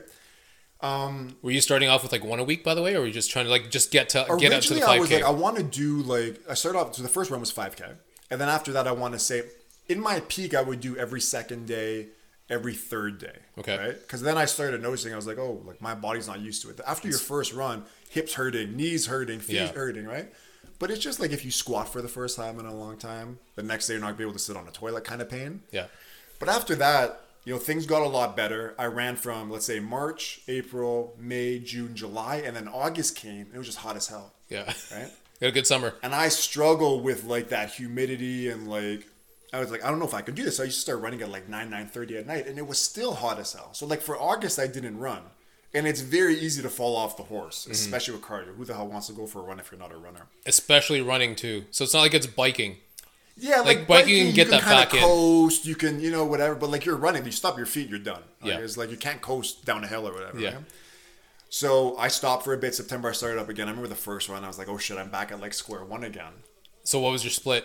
Were you still trying to do 5K? Were you obviously weren't close to 40 minutes, but No. I feel like my best time was like 29, something like that. Which is still, if you're like a good runner, it's not that. But I'm also like, listen, man, this is not for like professional runners on this podcast. No, this but I'm just trying to like hold myself learn. accountable. I'm seeing other people's scores. I'm like, I'm 6'5", 240 maybe back then. I was like, it is like tough on the body too. Extremely and tough. I'm not like a long distance guy. So anyway, I just started getting into it. I want to say like a month and a half ago. And it's been very inconsistent. It's like 2 times a week, right? Okay. But now I've gone up to the point, and the same thing when I started to get my first run was like 5K. Then I did like 4 a few times because it was freezing. And it was so I don't know how you even bother at this time, man. I'm wearing so many layers. I got like, I'm still wearing running shoes. I got like a face mask on. I look like a criminal when I'm running. And it's 10 o'clock at night. So if people see me being a tall guy, people kind of like running to the other side of the sidewalk. I'm like, oh shit, I'm the nicest guy, but like I get it. It's nighttime. Yeah. But even now I'm getting up to like 10K, which is like the best that I did. I saw. Now, it is a very like brisk jog. It's not a run. I don't want whatever. And like the best time I had for like 10K was maybe like an hour and like 5 minutes. But with the cold and so many layers, it gets a bit harder. Mm-hmm. But at this point, just like, yo, I'm getting out there. It's hitting like a goal that I'm kind of doing. And I know there's like some really cold wind and winter weather coming through. So it's like, yo, this week I kind of got to get it in or else. Yeah, because who knows what it's going to be like. March, February is always kind of cold here. Yeah. And then fall is going to come and it's going to be a breeze, hopefully. What I want to ask you, so how is that 10K, like, at what point did you hit that 5K wall and say, I need to push further? Was that somewhere in the summer? So what I realized, the hardest part for me when I'm running is literally getting outside. Oh, it's just a start. It's just getting outside. Because like I'll get home after work like you talked about. You work a full day. It doesn't matter what you're doing. You can be sitting at a desk. You get home and you're like, oh, I just want to relax. You know, you might eat food, whatever. I can't eat within like 5 hours of running, or else I've just noticed a big drop off in like performance if I'm going to run 5 or 10K. It's not good. So I'll eat lunch at like 1 or 2, and then I'll run at like 6, 7, 8, sometimes 9, 10 o'clock at night. I was going to say, wasn't just fast for a bit. 2 nights ago, wasn't it like at 10 o'clock 10, or something? 11 o'clock Yeah, I thought go so. For a run, right? Yeah. So I'll do that, but so with the 5K, it's not like I looked at it and I was like, oh, this is too easy, because it's not. No. You know what I mean? The pace just kind of slows down. So I have this circuit where like I go around 2.5K, I come back to my house, I'm at 5, and then I'm like, let's keep going. Yeah, see what I got. Right? Okay. And then it's just like I kind of run and run, because I have a treadmill at home too, but the thing I realize is it's so easy to just turn it off. So I'll run somewhere and it's like, okay, I got to get back home now. So if your issue is getting out, what's it like actually trying to turn on the treadmill? Is it that easy just to literally turn it off and just kind of say, you know, fuck it, I'm not going to do it today? With the treadmill, what I know is what I do more is I do more intervals. I've never done like a long distance on the treadmill. So like I'll speed it up and I'll like sprint kind of thing for 30 seconds, and then I'll kind of like walk, jog for like another minute. Yeah. Which is still really good, but I prefer like the long distance just because like I also want to like get like drop like 10 pounds or something. Okay. And who knows, maybe the interval training's better for that. You're the gym guy, really. So I was going to talk to you about that too. Yeah, it's probably better to do the intervals. But in my mind, I'm like, hey, you know what? It's also, to do the intervals is very tough too. Like, it's kind of like pick your poison. You'll run the sprints for a bit and it's tough, but then like the 10K isn't exactly easier either. The first time that I would run, I'd get back, man, and I would eat everything in sight. I guess like blood sugar levels are like down to the floor. I mean, I'm like, yo, did I just ruin my entire run by eating everything now, right? But as a big guy like you, I'm 5'8" and I'm about 210 to 215, maybe 220 on some days. It's got to be tough. It's got to be fucking hard to run. Mm-hmm. So what I also wanted to kind of like fast forward a little bit and then come right back. Mm-hmm. What I want to fast forward to is, how do you physically recover? Because as a big guy trying to run, I know what it's like for me as a big guy at my size trying to run. It's not fun. Yeah. So I prefer to do treadmill runs because it is a little bit lighter on my joints. You think so? I find it's a little bit lighter. There's a little bit of bounce, number one. And number two, you're not against asphalt. Mm-hmm. And secondly, you have measures that you can control. Yes, you can definitely control your speed and your tempo when you're running outside. But when you're inside, you can really, really control that. So, like, you can sprint, like you said, for like 30 seconds and then take a break for like a minute. Mm-hmm. Like, how do you physically recover from that? Because it sounds like it's like jarring. It's rough. It is extremely rough. I did that road before, and I will not do that again personally. Yeah, no more running outdoors. No, I'll tell you a story about that afterwards. Okay. But how do you physically get yourself like recovered so that 2 days later, you can probably do that again. So before, massages help. So like I'll go for like massage therapy, not as often. But to be honest, 2020 was probably the year that I did the most. So before I would go maybe once or twice a year, and from lifting weights, playing ball, hockey, all that stuff, I would have knots everywhere, and I didn't realize how painful it was until like they take them out. Now that I go more for like maintenance, that's helped. Good. I've always had like tight calves, especially from running and playing balls. Like, you know, you're always on the balls of your feet. Yeah. I'm not much of a stretcher. I'll usually only stretch when I'm in pain. I've gotten better at that now. It's good. With the 5K runs, it wasn't as bad. I noticed when I started doing like, when I got to like 7, 8, 9, 10, hip pain, knee pain, but similar. You mean at the higher speeds, you got to more of those pains? The distance, yeah. It was just like, okay. Sorry, I thought you meant the speed on the treadmill. That you're talking about. No. Like the like total the end distance of my run. When I'm at like the 9th and 10th kilometer, it's like, this is rough. Yeah. But now it's not as bad. The same as like I said, when I went for my first run, huffing and puffing, joints hurting like crazy, but your body does adapt. So I do stretch. I watch some videos every once in a while on like holding kind of poses or holding like hip pain.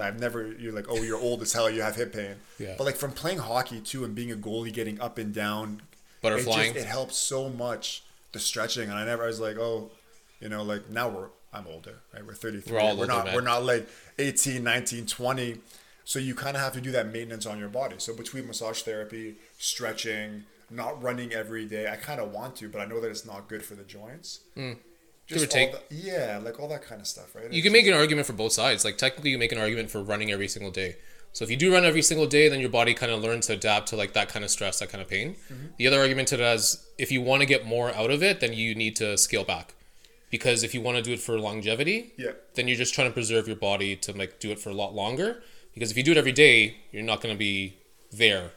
I kind of compare it like, because soccer players, like I watch a bit of soccer, but like I think the average soccer player in a 90 minutes ends up running like 10K, right? Okay. And they play once a week. Sometimes they'll play twice a week, and when they play twice a week, they'll need games off after to recover. Mm-hmm. So I'm like, these guys are pro athletes getting the best training in the world, younger, older, whatever they are. And like 10K is like what I've been doing, probably a similar pace. You're jogging most of soccer with a few runs. And it's like, I don't want to run 10 kilometers, 7, 8 kilometers on back-to-back days because I just feel like it's not in my body's best interest, right? Like, yeah. No matter what you're doing. If you're doing shorter runs or that kind of stuff, probably. Like even athletes, like back-to-back games, you notice a drop-off in performance. Oh, huge. Basketball, they've tried to eliminate that. Hockey, all these sports, right? Football needs a week off, and they're still destroyed their bodies, right? Yeah. So just taking care of your body. I'm trying to eat a lot better, too. I've never eaten bad, but trying to eat a lot more veggie, fruits, not as much breads and that kind of stuff. We're all trying to eat better, but how much are we really doing, right? But now that, like I said, between working out and the running, just trying to take the best care of yourself. Cool. So I know I kind of went further. I'm trying to scale back a little bit now. So did you try interval training as a heck of a whole lot, or like what was that? What does interval training look for you? Interval training for me is basketball. That's okay. It. That's it. It's just like playing defense and then sprinting on the other side. Yeah. For runs, not really. Like I had a parachute. I think, do you ever used to run with a parachute? Yeah. I've done that at times, which is really good. But I got away from that. But interval training, no. Did you ever do interval training on your treadmill, you said? Inside the house? Yeah, from time to time. But outdoors, no. And I've always preferred to run outside, like I said, because it's just too easy for me to quit on a treadmill. Fair. Do you struggle with the gas tank? So I know for me specifically, when it gets to a certain point, the gas tank does get a little bit short. But how's the gas tank? I've gotten so much better. Like even, let's just say I've been running a little bit more consistently the last 3 weeks, and I only did 3 10-kilometer runs. Even if it's every 3 days, let's say I'm going twice a week, it gets so much easier. I might not be running faster, but like the stress on the heart, the strength in the legs. I've noticed even like I feel like my legs are getting bigger, and I'm not doing leg workouts because I'm not working out as much at home with the weights. And I feel like that's just from my body kind of adapting to, running maybe 20 to 25, 30 kilometers in a week. Yeah. I've noticed a better cardio gains than really anything else. I don't know if I look any slimmer or anything like that because of eating, like I said. Yeah. But for sure, the proof's in the pudding with my performance when I'm running. I'm noticing like I'm not as gassed. When I'm done, like I'm not having to like run and get food because my body's not as destroyed as it was when I was getting back into it. Yeah. Playing myself into shape kind of thing. And I know you talked about it as well before. Like you'd have to like space yourself out before eating about 5 hours plus. Want to, man. Like I had some kind of snacks before I came here. Okay. And I'm probably not gonna run. What is it? I'll probably run in like an hour and a half kind of thing, provided it's not a snowstorm outside. But yeah, the worst is like running with like a full stomach. You know what I mean? Like it's not. You can't do it. You feel like you're gonna have to puke. I tried once. I think I had a sandwich and then I ran like an hour after, and I still felt it after an hour. So I just prefer to do that. Fasted. I've done fasted runs before in the summer. Those are amazing. Yeah, fucking love it, They're man. good, right? Because you're just burning like fat. Yeah. There's nothing in your system. But with winter, it's very cold. I guess at night too. But with work and stuff, having to get up, I'd have to wake up so much earlier to go for a run in the morning, shower. Days are also significantly shorter as well too, so it's still black.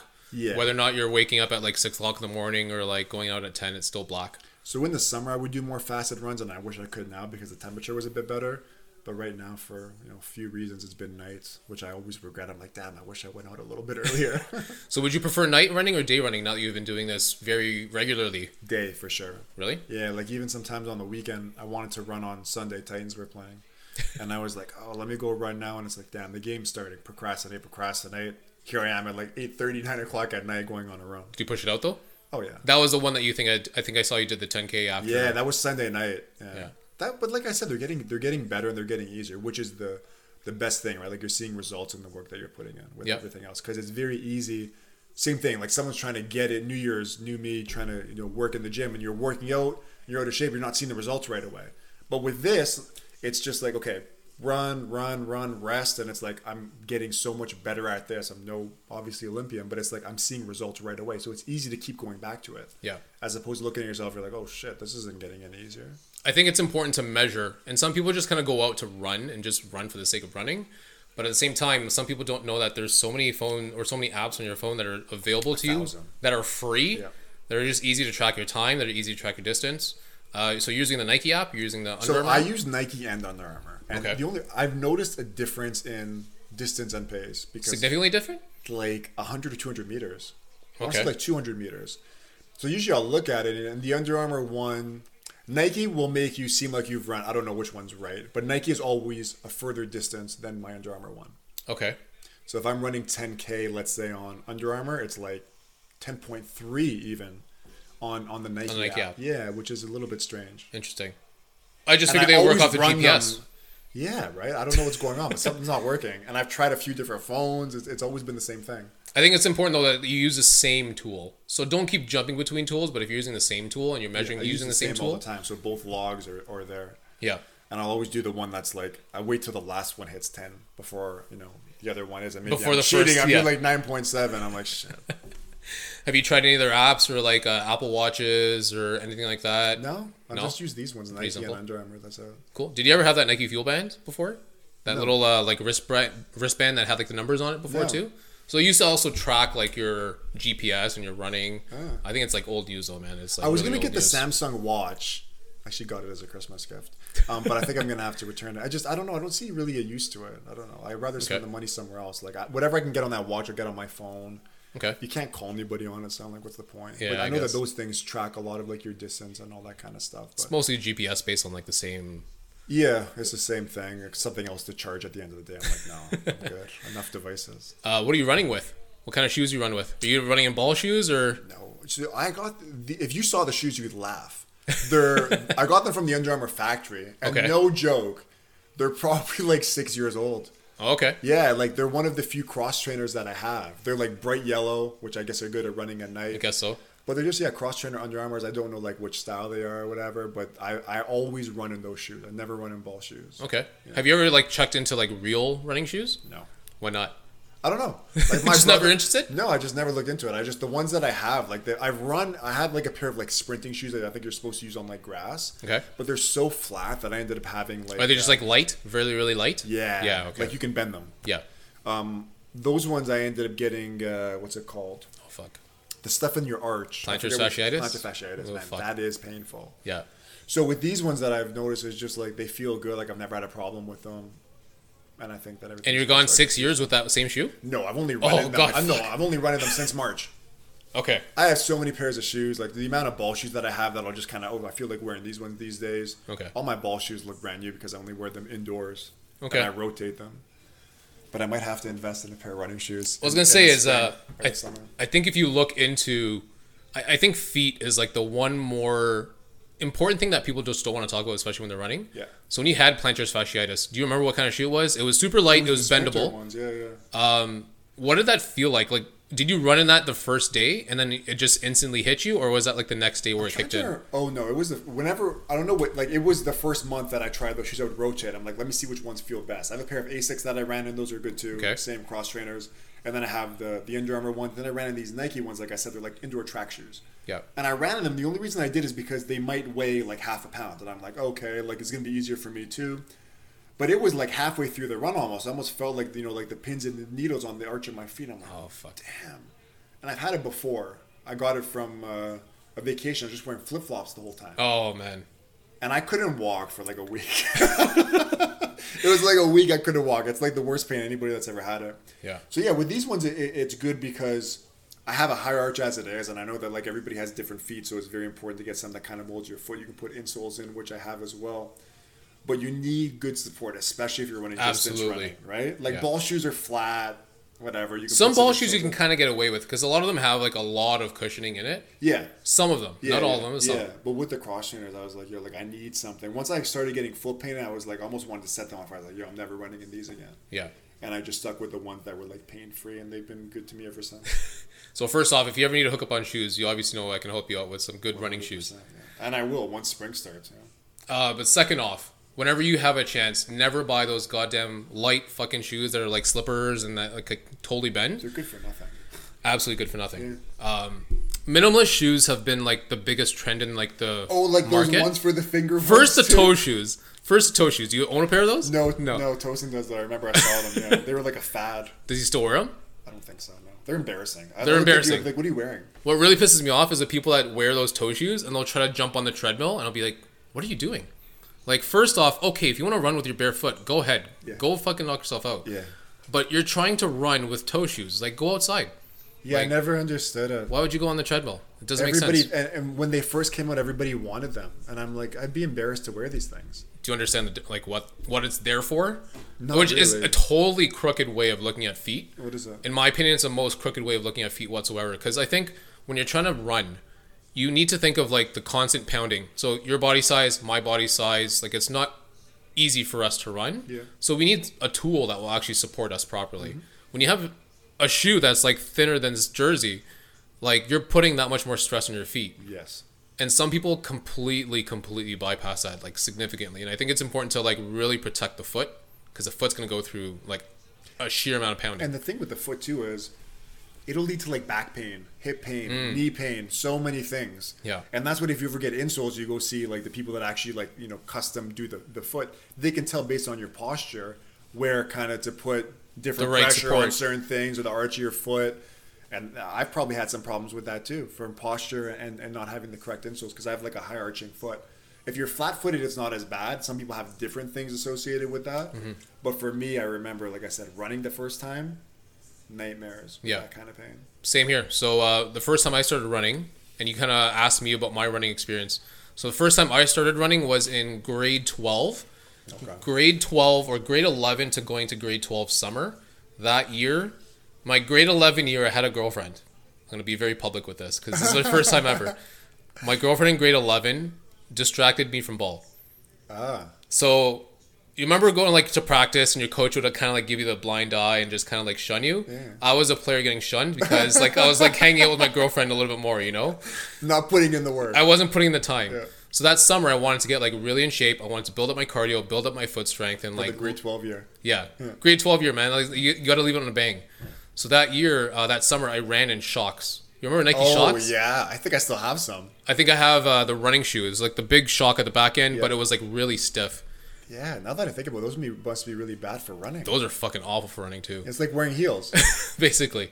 So the good thing with that is, you can definitely develop, good cardio, good stamina, but I think you need the right tool out of that too, because if you're not getting the right tool, your intentions might be all correct, but then all of a sudden you're going to set yourself back like 2 or 3 months because you're not doing it properly. Rehabbing an injury or something.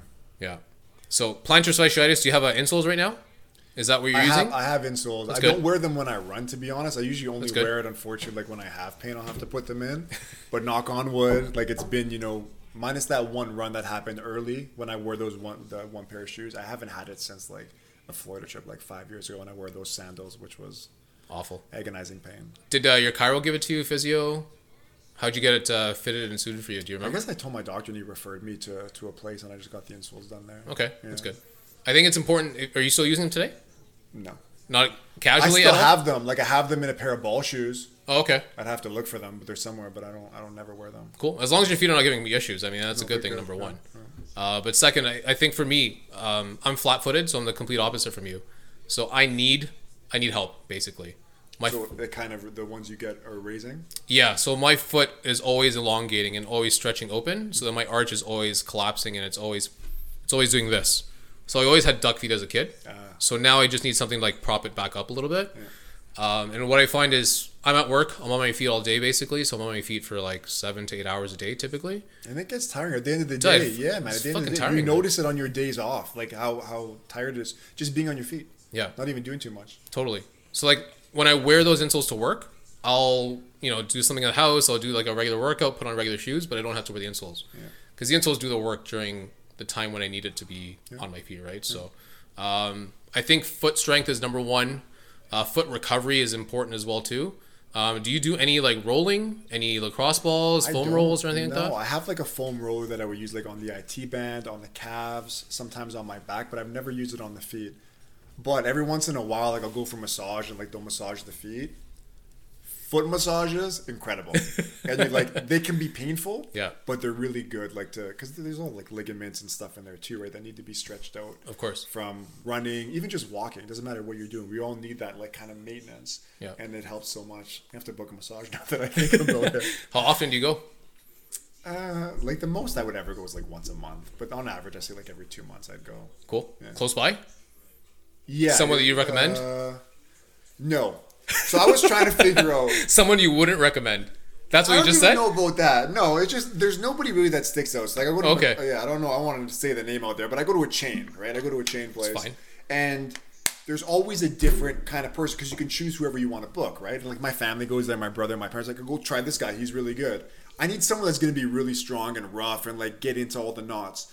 So I was trying to do my own homework and be like, okay, like when I used to go once a year, it would be very painful because I would have a lot of It would be knots like and all that stuff. it would right? be all condensed into like one Yeah, major so I was injury. like, are these people trying to kill me here? Like, what's going on? Like, it shouldn't be this painful. I'm going for a massage. But now that it's more of maintenance than like repairing, I'm kind of wondering, like, are you guys using the force that you should be using? So that's really what I'm getting at. Like, sometimes I feel like, I'm like, can you guys go a little bit harder with this? Like, because the calf for me by far is the worst and most painful because I never stretch it out. And like sometimes like I would just like cringe up when like they just kind of rub out a little bit, but I'm like, yo, like whatever you have to do it, because I'd rather you take out and stretch out my part of the body, whatever, than me being light on it a and then little still bitch and be like, suffering. oh yeah, take it easy, right? Like get it all out. Yeah. So with me, just finding someone that's actually gonna put in like a lot of force in it, not too much, but like just enough where like I'm feeling it and they're kind of doing the real work as opposed to just going through the motions or whatever. Yeah. But I've probably seen like 20 massage therapists Holy in my smokes. life. A lot of them are, one and done kind of thing, and I just would not book them again. Of course. But it is very tough finding someone that's good. Yeah. I'm still looking. I'm open to recommendations. I've had similar calf issues, and I've always had a calf issue. That's always been my thing. I think that's the rule of like big calves. Like you kind of just deal with like the issues that come with it, especially playing ball. Ball is the fucking worst on your legs. Yeah. But getting calf work done is not fun. Do you do anything else other than massage to kind of like open it up? Not really. Like Or every to once help in out a the while, recovery? like I'll kind of like stretch it out, or I'll do some like hand massage, and then sometimes I'll go like on the steps and kind of stretch it Yep. out like that. Yep. Do like 20 seconds. I've noticed that helps. But when it gets to the point where it's painful, you've already gone too far, and it's like, oh shit, like I need to go do that. I've had a lot of trap pain as well from lifting weights. When I played softball with Pete and those guys, sometimes it was so bad that like I couldn't even look at the pitcher. I'd be like this, and I'd be like, because it was just so painful. So just getting work done It's important. is important, and it helps so much. I want to tell you with a little secret with calves. Yeah. So for calves, if you ever want to invest, they're really cheap. They're only like 30 or 40 bucks. Mm-hmm. If you ever find compression calf sleeves, go Are home. they? They're fucking money, dude. Absolutely fucking money. If you want to boost your run, or if you just want to boost your recovery, whenever I work out, I don't wear that shit. Like I'd rather just let the blood flow as it naturally would be. Yeah. but you want to increase blood flow. So it's not just like the Under Armour tight stuff that you want to wear. You want to try to find like that compression. Super tight ones. The super tight, that's also gradient compression. So that there's like compression that's like Under Armour stuff that you can find at every store, but there's gradient compression that you need to find. And that's the stuff that actually helps recirculate the blood because it's actually pushing blood in a specific way to help recovery. So calf sleeves have been a big money saver. So if you can find them. Wow. Where did you get yours from? Luckily, of course, National was like blowing out a bunch of them. But the one reason why you don't buy calf socks or compression socks versus sleeves is because you could just put it on and you don't have to wash it every day. When you're putting on a sock, like how often do you want to wear that? You don't want to wear it every single day. So if you're looking for help, try some compression calf sleeves. They are fucking money. And especially in the cold, they'll probably help too in the cold runs. Significantly. But it's just another way to like improve blood flow so that, you know, your calf isn't getting too sore or your ankles are not kind of suffering a little bit. It kind of moves some of that blood so you can actually like get some more oxygen to the area. I'll look into that because it'll definitely help. It's legit, man. It's legit. So I know that was running has been a big part of your fitness. Just recently. More COVID, I guess. More COVID related. Yeah. So how has your gym routine changed now? Obviously pre-COVID and kind of during COVID as we speak right now. Let's start from the beginning. So like I started working out at Maple Community Center when we were probably like, I want to say after high school. Okay. So me and Stolf used to train together like 5-6 days a week. And we would go in and we were probably stronger back then than we are now. We would squat, we'd bench, we'd everything, shoulder press, and it was good. The thing that I really missed, that if you can train with someone, and getting back to everything else, scheduling with a friend is a lot harder, but like having a spot is so important if you really want to push yourself to get stronger, right? You can, do squat rack and you don't really use it, but like you can bench, you're doing a shoulder press. Yeah. You need someone there to help you get through those last kind of reps, at least back then. So now, like I said, like I've 18, 19, 20, all the way up until like I want to say like 27, 28. I would go hard. I go like 6-7 days a week. And then I got a little bit more into basketball, was in 1 or 2 leagues just because of recovery, work, all kinds of shit. Like it's tough to like still work out, but instead of like 5-6 days a week, it was like 3 or 4, which is still, I guess, a lot. When COVID like happened and like gym shut down, I was like, oh, whatever. Like I have some stuff at home, I'll buy some. We talked about this first, like finding equipment is hard as hell. Yeah. Like, and then there's only so much you can really do with a dumbbell, but that's kind of what I've done. So I went from like full training, and my friends make fun of me to this day, and I'm going to, whatever, you post a clip, I'm going to send this to them. Everybody else used to say to me like, yo, like you're kind of big, but like your workouts are so shit. Yeah, right? Because like they'd go in there and the people that are saying this stuff would be like the biggest slackers. You mean in the gym? In the gym. They like, say your workout shit. Yeah, like you're pushing weight, but like, it's too easy for you, or like you're taking too many breaks, and I'm like, let me do my thing. Yeah. Let the results speak for itself back then, right? I was in good shape. But now you still are in good shape. Yeah. Well, to be honest, if I look at you now and I haven't seen you like at the gym before, you look significantly leaner than you did before. But not that you lost muscle and you lost everything. Yeah. You still look like you're still big and strong. It's just you're leaner. Yeah. Like the biggest I got to was probably, I don't know if I ever got to 250, but like 245 for sure. You're not gut 245, 250. No. That's not you. That is never you. I just want to put that out there. Yeah. No, never been gut, but never been shredded either. It's been like a bit of like mix, right? But never like a gut. So now what the running is like, and it's very hard to maintain that size, and then also cardio, and like play sports and be able to be strong and whatever. But I've always wanted like the strong look, similar to you. Like I want to look like I work out. I want to be strong because I'm playing sports. Like there's all kinds of things that I'm kind of doing. And just also like for myself, I want to look a certain way. Being taller, I'll always look leaner than someone that's shorter than me, right? Sure. But with the workouts, man, like it's been a big adjustment for everybody, as we all know now, going from having everything in the gym to, not having much. Yeah. I bought dumbbells that I talked about, but it's just not the same. And you come down in the basement like me, and you don't have that same at least I don't have that same intensity. I'm not gonna lie, I don't either. Right? But like from March when they shut down up until, when did things open up? August? July? I want to say July. March, April, May, June, July. Like 5 months. Like I'm not as big, bulky as I used to be. I don't want to be bulky, but like I want to get back some of that strength and size. I lost a bit of both. But it's hard, and it's so much harder to like put on strength and size than it is to run. I can go run 10K every day if I want to, and most people will like, you'll see results dropping weight as opposed to like getting lean mass. Sure. So for me, it was just like, damn, like how can I kind of maintain this somewhat size with the limited accessibility to weights that I have? Of course. So that's why I bought heavier weights, and I've always done heavier weights, not to be strong as hell, really. More so to like, if I'm only going to be in the gym 3 or 4 days a week, and I only have time to do one muscle group a week, want to push let me maximize what I can, because I'm only going to be here a certain amount of time, right? Yeah. And now we don't have that. Well, the good thing is you have like legitimately some good pieces at home, which is good. It's better than buying a $700 set, man. If you ask me, that price for that set is just... That's the thing, right? If you look at it, and gym memberships, most people, let's just ballpark, pay about $400 a year. I think that's significantly higher than that. Okay, even more. Okay, so right? let's ballpark it. Let's just ballpark it at 6. So okay, so let's just say 6. And I told you a price. So like weights went from $1 to $1.50 a pound a year, 2 years ago, to now with COVID being up to like 2.5, 2.7, right? So when I was buying stuff, it was like, okay, like let me buy one dumbbell, do some core work with it, right? So it's like I'm doing a chest with something, and it's like you got to stabilize.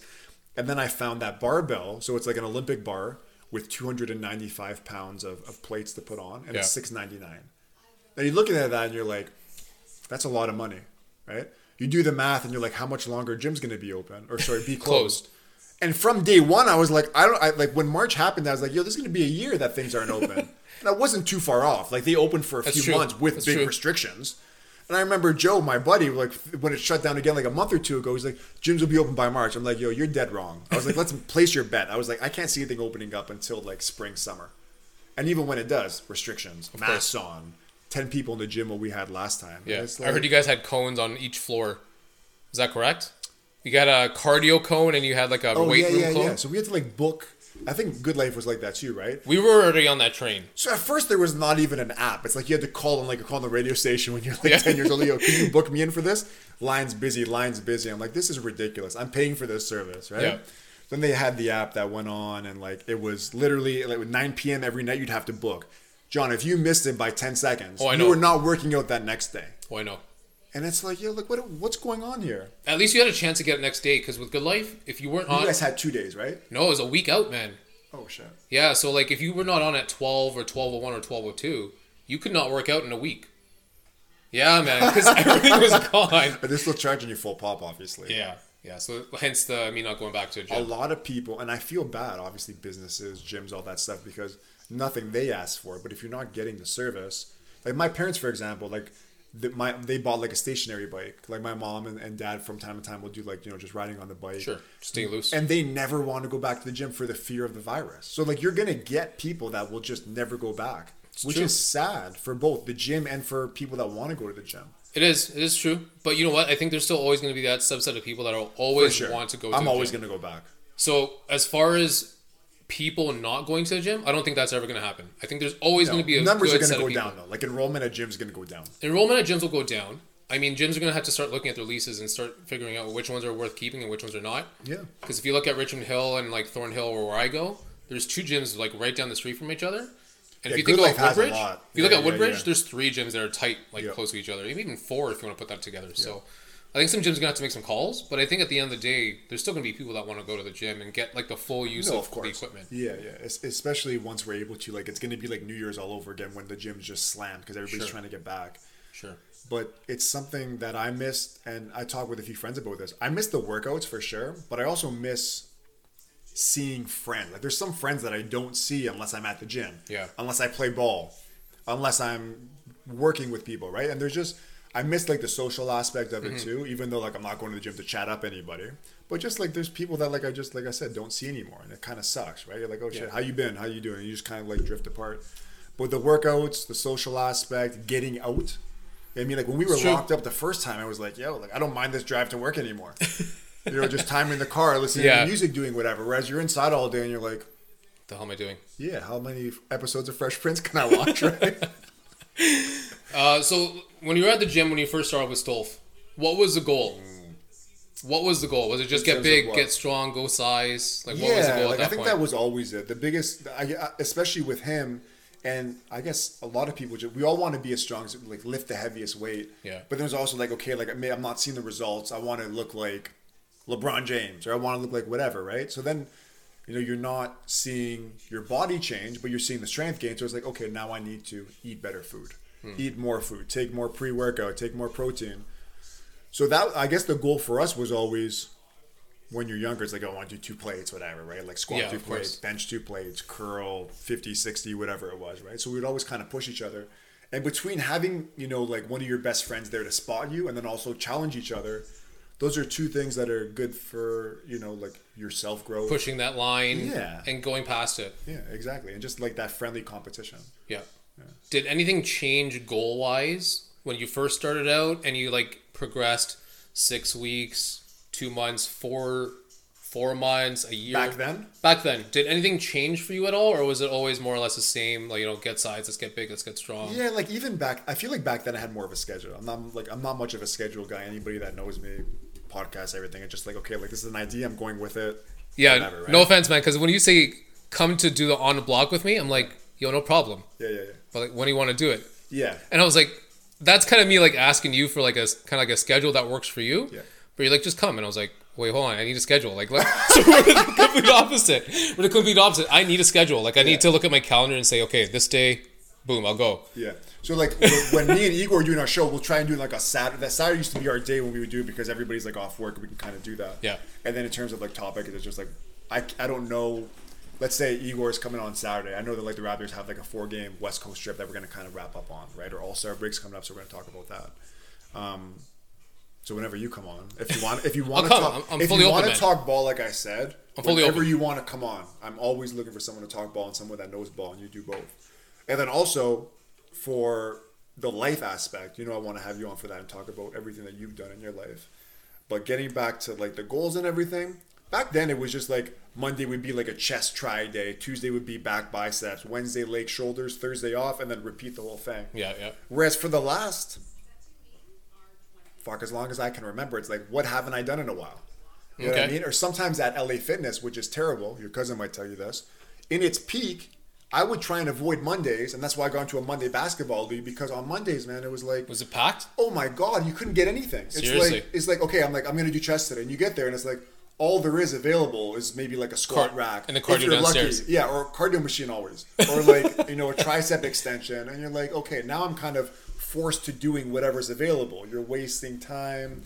So it got to the point now where we're just like, okay, I'll go in, I know I'm going to do... let's say legs on this day and then like an upper body on this day because things are not as busy with the gym. Yeah, I was gonna say you could just taper your workout the opposite direction that other people are doing it too, right? Do. So like Monday was a chest day. It's International Chest Day on Monday, right? So I do legs on there, right? And then all of a sudden people started kind of doing that same thing. Like, you know what? I'm not going on Monday anymore because it's just too busy. And then I'd start Tuesday. And then with the gym, like I noticed on Mondays, Tuesday, busy. And then it's a massive taper. Fridays, it's dead. Interesting. Saturday, Sunday, it's like you can do whatever you want. But Monday through Wednesday, very busy. And then the rest of the week, at least at my gym, was like people kind of slack off. Weekends coming and that kind of thing. So I do that. Did you, so you did Pavilion Gym, Maple Community Center, LA Fitness. So in order, it was Maple. Then from Maple, I went to Anytime in Maple when that had opened. The one up. that used to be the beer store, right? Yeah. Okay, yeah. And I remember I was working with my dad. That was probably when we were like 18, 19, 20. Maybe even like early 20s. And I was like, oh, like Maple closes at 8 or 10 o'clock. I'd get home late. I'd work out late. And then my workouts were shit because I would just go so late. My strength would be done. I was like, let me get out of here. And then the only reason we went to Pavilion was because they had a ball court. And to me, that was so important, especially we were playing a lot back then. So I went to Pavilion for a bit. And man, that membership was like, I want to say like $80 a month back then. No, don't get me wrong. It was a great gym. But like it's over and above. Student paying $80 a month. Now I'm paying $38, and it has everything that gym had. There's a reason why they're not open anymore, man. A lot of reasons they're not open anymore. Probably. So from there to about 2 years at Pavilion, once again, met a lot of good people there. I met more people at gyms than like anywhere. And I would agree. Yeah, I agree with you, man. And a lot of people I meet say like almost like the complete opposite, especially girls. Like girls would be like, oh, like everybody at the gym is like trying to get hit on, that kind of thing, right? And I don't like meatheads. Like I'm more of like do you like sports? Do you like whatever? Let's talk. Recruit guys to the ball team, right? Like all that kind of stuff. But from there, 2 years at Pavilion, I've been at LA since 2012. Wow. Do you miss that gym now? I know it's closed, obviously. Like, or what's your plan? I guess when things start to slightly reopen, are you like gonna be one of the first ones to get back in? Oh yeah, you are. One of the first ones back in. And I've always done like if there's masks, you have to wear a mask. Wear a mask. I used to wear like even like the gloves when it first happened. So in terms of that kind of stuff, following protocols and all that. But I miss like even like I said like the barbell. I thought about investing in the barbell. We're talking about the price, $700. So it's almost you're paying more than you would in a year. But if I had one piece of equipment that I could take, it would be a barbell. Squat, deadlift, rows, everything, right? Yeah. And you have so much weight, you can do everything with. That's true. You can up it, lower it. That's true. Whereas opposed to just having, like a dumbbell that's not adjustable and you're kind of doing whatever you can with it. Yeah. But I'm trying to base on like when are gyms going to open up? How long will I use this for? Is it feasible in the future? Will prices go down? It's like $1,000. It's almost like an all-inclusive vacation for buying that kind of thing, right? I think the way you can also look at it is it's also an investment. So even if you do buy it, it's never going to go bad. It's never going to go bad, number one, but also number two, you can just resell that shit for just about the same price. So if you want to get in, you want to get out, you can get in and get out. True. So yeah, it's $700 now, but maybe you get back $600 in 4 months, and now you get $100 for 4 months worth of use. Might have to order it online now. That's kind of the same logic I had with this. So when I got the rower, I think so. That's an amazing machine, by the way. It's the best workout. It's fucking awesome. It's like a back workout and a cardio workout. It's for me. I find it as heavy cardio workout, and I just see the Canadian goal right now. I just want to give you a score update. 4-3. Jesus Christ. As far as the workout is concerned, I'm in love with that machine. So when I was playing elite ball, we played pickup. That was basically all it was. We picked up the court. It was straight pickup. The reason why I got this was because at that time I was learning to do some powerlifting. Okay. And at that point I was kind of fluid in the motion, but I wasn't doing it correctly. Yeah. So what I found is that this actually loosened me up a little bit so that when I got to powerlift, like I was better. Yeah. But what I started noticing out of this was the longer and more that I kept pushing myself, the longer and harder I can push myself at ball. Yes. Which fucking crazy. That's what I'm saying. Like the cardio even with me and running, like if and when we ever get back to playing basketball, like my cardio might not be like amazing because there's always people that are just in good shape, whatever, right? But for me, my cardio is gonna be like through the roof compared to what it used to be. Fair, yeah. I always remember like the first 5-10 minutes of my basketball games were the best minutes. And then after that, it's like I'm almost running the beep drill from like I was like, oh shit, running. And then it's like, oh shit, I gotta throw up a shot now, right? Yeah. But now, yeah, like the performance from cardio in this machine is gonna help everything. Yeah. And that's the biggest part that you can take from it. That's one of the biggest parts. The other part was we were talking about like the barbells and the weights and the investment of actually like making that jump and leap. Yeah. For me, it's obviously a significant investment, but I think you have to value what a gym membership is, like you said. So if a gym membership is 4 to 8, depending on the person. Yeah. So like what would be your annual, give or take? 4-ish? Let me just think about it right now. So it's like, let's say it's $40 a month, 10 months is $400, just under 480, let's say. Okay. I was kind of on that's a good price, I think, too. That's a pretty good price, especially for an LA Fitness. Yeah. I was on the significantly higher end, but that's also because I was paying for my girlfriend at the time. Okay. So I still was, but I was at the like 860 range for a year. So when I priced 860, missing the gym for a year, that was $1,800. Like, it's pretty obviously it's significantly more, but if I plan on doing this for a longer period of time, and like, it'll pay off. That's never gonna like break down. No, from what I saw, it's not gonna break down. We've had my treadmill at my house probably close to like 20 years. Now, don't get me wrong, we didn't use it all the time, but like it still runs perfectly fine. Yeah. And a machine like that, like I don't know, it's one of the best investments you can get. I agree. It doesn't take too much space. No, you know what? It actually does take a bigger foot space than a treadmill does. So we did have a treadmill in the exact same spot. Yeah. And it does take up more floor space for sure. Yeah. But it's not big. And like I can crack that in half. I can crack that in half if I want to. Yeah. But what I think is important out of this is I think if there's fitness equipment out there, I'm really against everything on Facebook Marketplace. I didn't even know Facebook Marketplace existed. Did I tell you this? 3 months ago. I didn't tell you about Facebook Marketplace at all? Mm-mm. Okay. An ex-girlfriend of mine was trying to sell stuff recently. Somewhat recently. And just like, there's, well, I guess most people using Kijiji, right? Yeah. And like Facebook Marketplace, I saw and like opened up my, like, I don't even have Facebook anymore. I'll like deactivate it. Sometimes it's like, oh, like, can you log in via Facebook? And I'm like, oh shit, I have to activate it. Facebook Marketplace is like a different world for me. Yeah. But there's just so much shit out there. It's another Kijiji.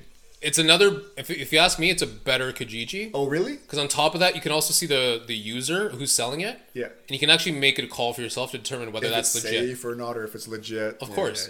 If a guy in Brampton is selling brand new Nike gear in small, medium, large, and extra large in bag, there's something fucking wrong with that product. Yeah.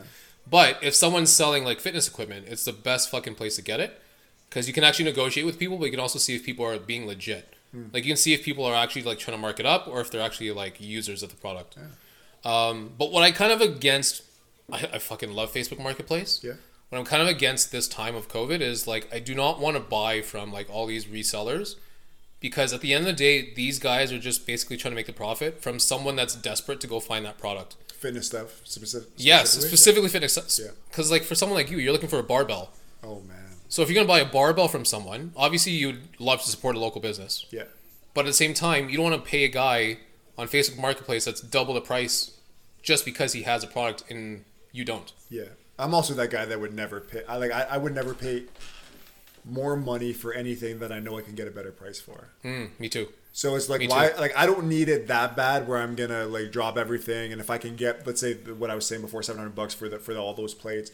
Why would I go to, especially that much money? I'm not going to pay like $1,000. I wouldn't pay $100 more to get it from some guy if I know I can get it cheaper. Sure. Because what's stopping me from going to get it if there is a supply available? True. I think that's kind of for me. Like my background's obviously in retail, so I know kind of like more or less price what gauging. Prices are. Oh yeah, for sure. So I just don't want to pay more than I actually have to. Yeah. But at the same time, I can't make it reasonable for myself to pay these guys to make a profit so that I get what I want. I don't want them to get what they want. You know what I mean? Yeah. It's a tough like world right now. But if you're looking for fitness gear, definitely try Facebook Marketplace because it's a really good place to buy. I'll check it out. I have some like light weights that I was trying to sell too. Maybe I'll put it on there because people are probably gonna buy it. Yo, you want to guess how much I sold those weights for? You sold? Yeah. So just $120. And how much is it? How many plates? So 6 5s, so 30. 6 2.5s, another 15.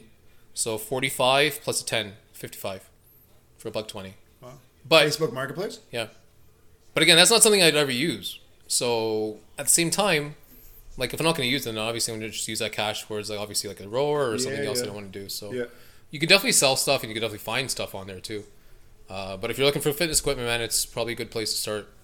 Because that's the thing. Everybody's like, oh, hey, do you want to buy something used? And I don't really care. Like, weights are weights. I don't really care about buying it used. But when I went to go look online on, especially Kijiji, because I know Facebook Marketplace existed, it was just like $3 a pound for things. I'm like, are you guys crazy? Like, I'm not that dumb and I don't need it that bad. Yeah. It's almost insulting, some of the prices that people are putting. It's like, come on, man. I know. But it's this time, man. I think it's obviously tough that COVID's obviously here. And some people are definitely struggling, but I think people should be rewarded for waiting out for something that they're looking for. Mm-hmm. So if you're looking for weights and you want to buy it from like Rogue or if you want to buy it from Fitness Avenue if they have it, I think you should be rewarded for that than me being the capitalist and saying I'm going to go buy it and sell it to you to make my own profit. To make what? That's like bullshit. $50 or $100? Like some people are doubling it, man. Really? I know people that bought, I think I texted you about that dumbbell set, remember? Yeah. The Costco one, right? Yeah. So I have a buddy, and I hope he doesn't listen to this, but fuck him. He bought this set for $300 and they're reselling it for $600. I saw that same set. I think it was like on Fitness Avenue for like $600. It's like a going rate for it. From I think it's like from 5 to 45 or 5 to 50, one of the two. So that one was definitely higher then. So this guy I think was like 5 to 30. Oh, okay. So it's only 6. So 5, 10, 15, 20, 25, 30. Yeah. So 5 to 30. Whereas the one from Fitness Avenue, if that goes all the way to 50, it's not a bad deal. Because at least you're getting another 4 extra dump. More than that. And we talked about this when you asked me, like, if you've been working out for a long time, like, 30 pounds probably isn't enough for men that have been working out their whole life. Same for me. Like, it's good for certain things. But like I said earlier, like, for me, it's just like, can I get enough weight where it's like I'm giving myself a workout and it's worth my time kind of thing. It's like, you're going to do 30 pounds for like a chest exercise, right? It's like, what am I doing? Is it worth the money as opposed to, but the heavy weights are so expensive. I know. Like you buy, let's say you want to buy hundreds or 80s. Let's just even say hundreds because it's an easy number. It's like $500 for 200-pound dumbbells. It's so stupid. It's crazy. It's like, yeah, would that be ideal? Sure. But like $500 for 2 dumbbells? Like I can't wrap my mind around spending that money on it. No. Especially you shouldn't be. You shouldn't. But people have been doing it. People have been doing it. But again, I think this is the market of fitness equipment, man. We're all at home. We're all like trying to keep ourselves occupied. We're all trying to stay somewhat fit and like, somewhat active. And unfortunately, people are going to try to make a profit out of it too, right? It's wild. Yeah. So I know you talked about your gym exercise experience from like the past, kind of more how it's evolved into today.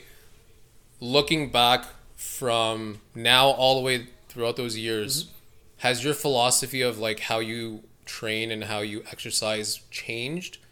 Obviously, COVID has changed that significantly, but like, has your goals changed? Has, you know, what you're trying to aim for, your image, has that changed as well? Or is it more or less kind of about the same for you? I did. So like, if I could tell like my younger self something, let's say like as like things to do, I would do more. I got into deadlifts a lot like the last few years. Now compared to people that deadlift, like there's guys a lot smaller than me that push a lot more weight. I think that deadlift's like the best exercise, one of the best ones that you can do. And that's something that I wish I did from like way, way back. But form is very tough with that. Yep. And finding availability. I could also imagine the height for you is also a significant challenge. Yeah, it's not easy. Same with squats and like everything, bench and everything, right? It just, maybe it's an excuse, but things are just tougher when you're, I don't know.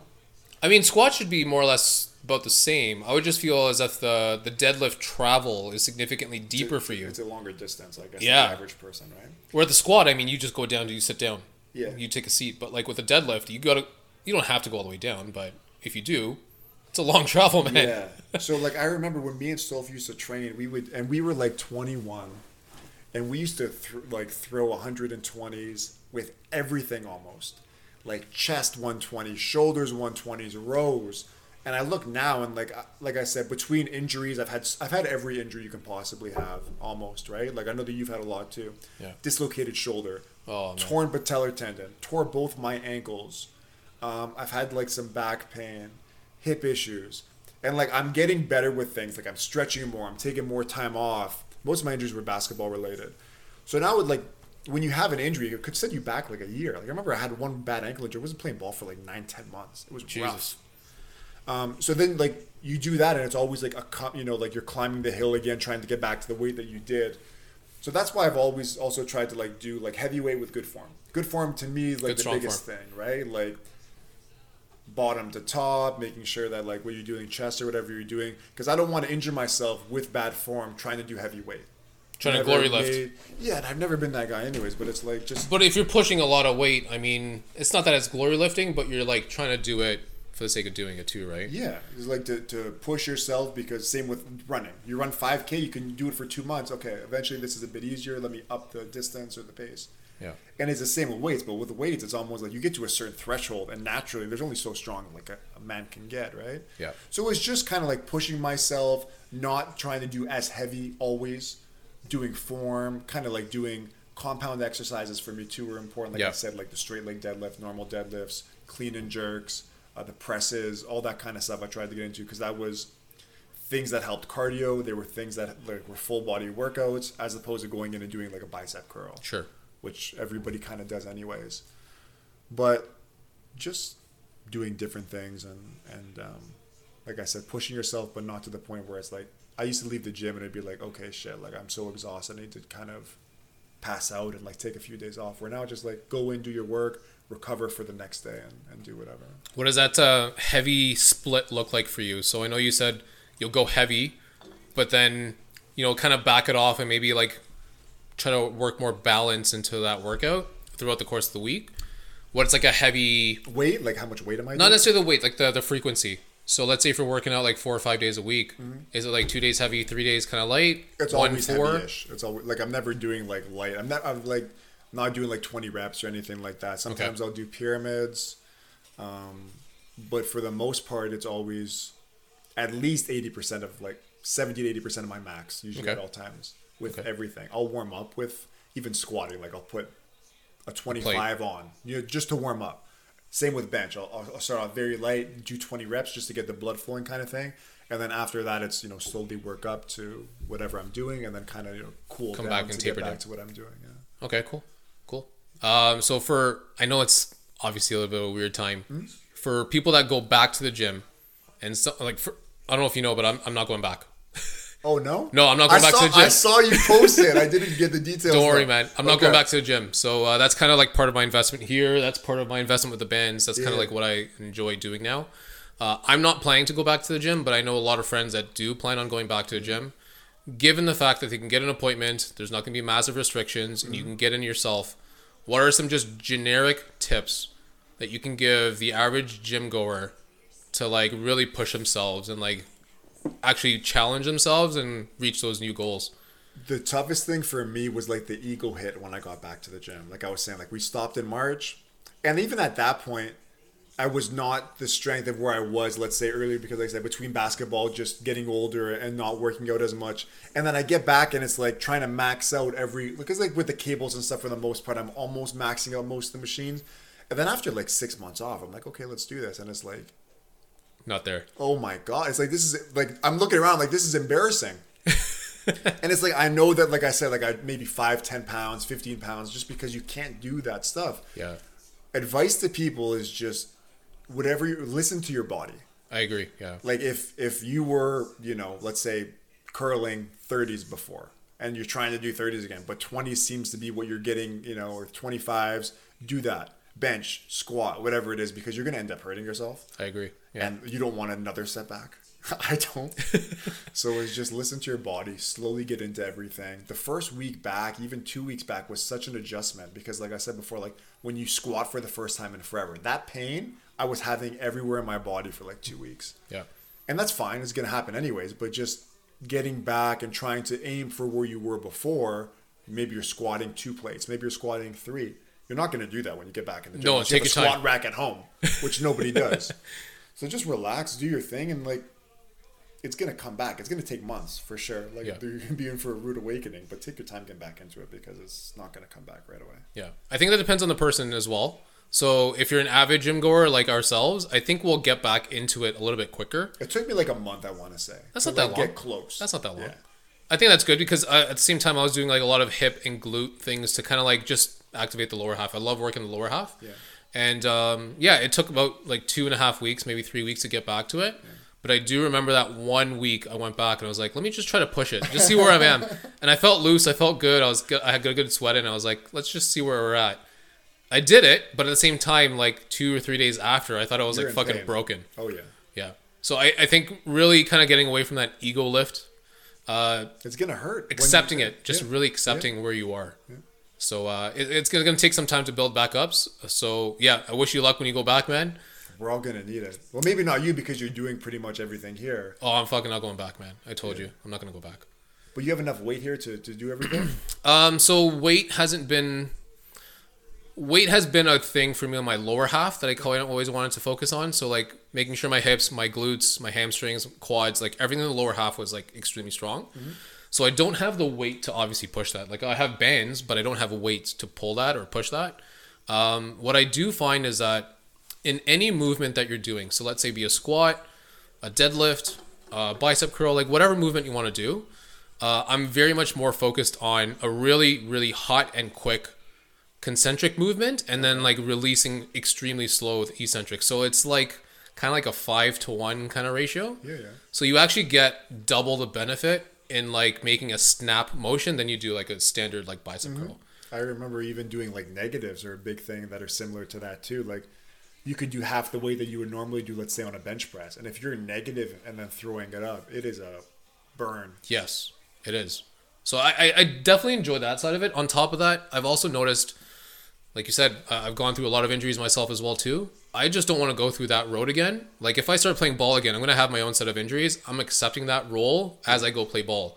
But I'm not going to damage myself. Yeah, I'm not going to damage myself in the gym just to like be stronger, look better, look more fit. Mm-hmm. So I found that bands, you're not loading your muscles up with dead weights, with a plate, with a dumbbell.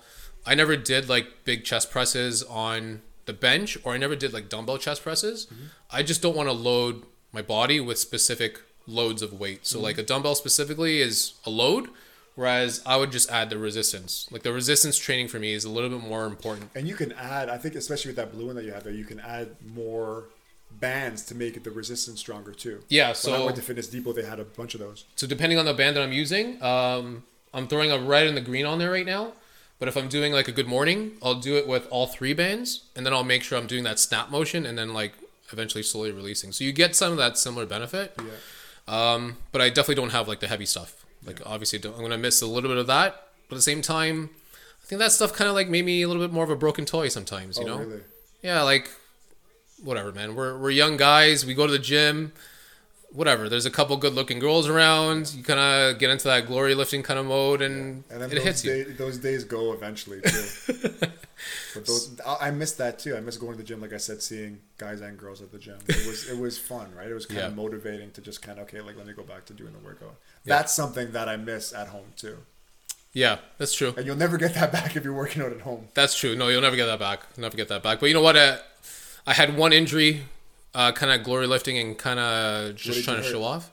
Hyperextended my left knee. Oh, shit. And I partially tore my MCL because it just like basically snapped back. It was a box jump. Yeah, so whatever, man. I'm going to tell this story. It's going to come out at some point. There was a honey walking by, and it was too good to look at. So I looked at it, and this was like years and years ago, before my current girlfriend. So there's a honey walking by, and I was like, fuck, I'm going to just put another step on this box and just going to fucking smash it.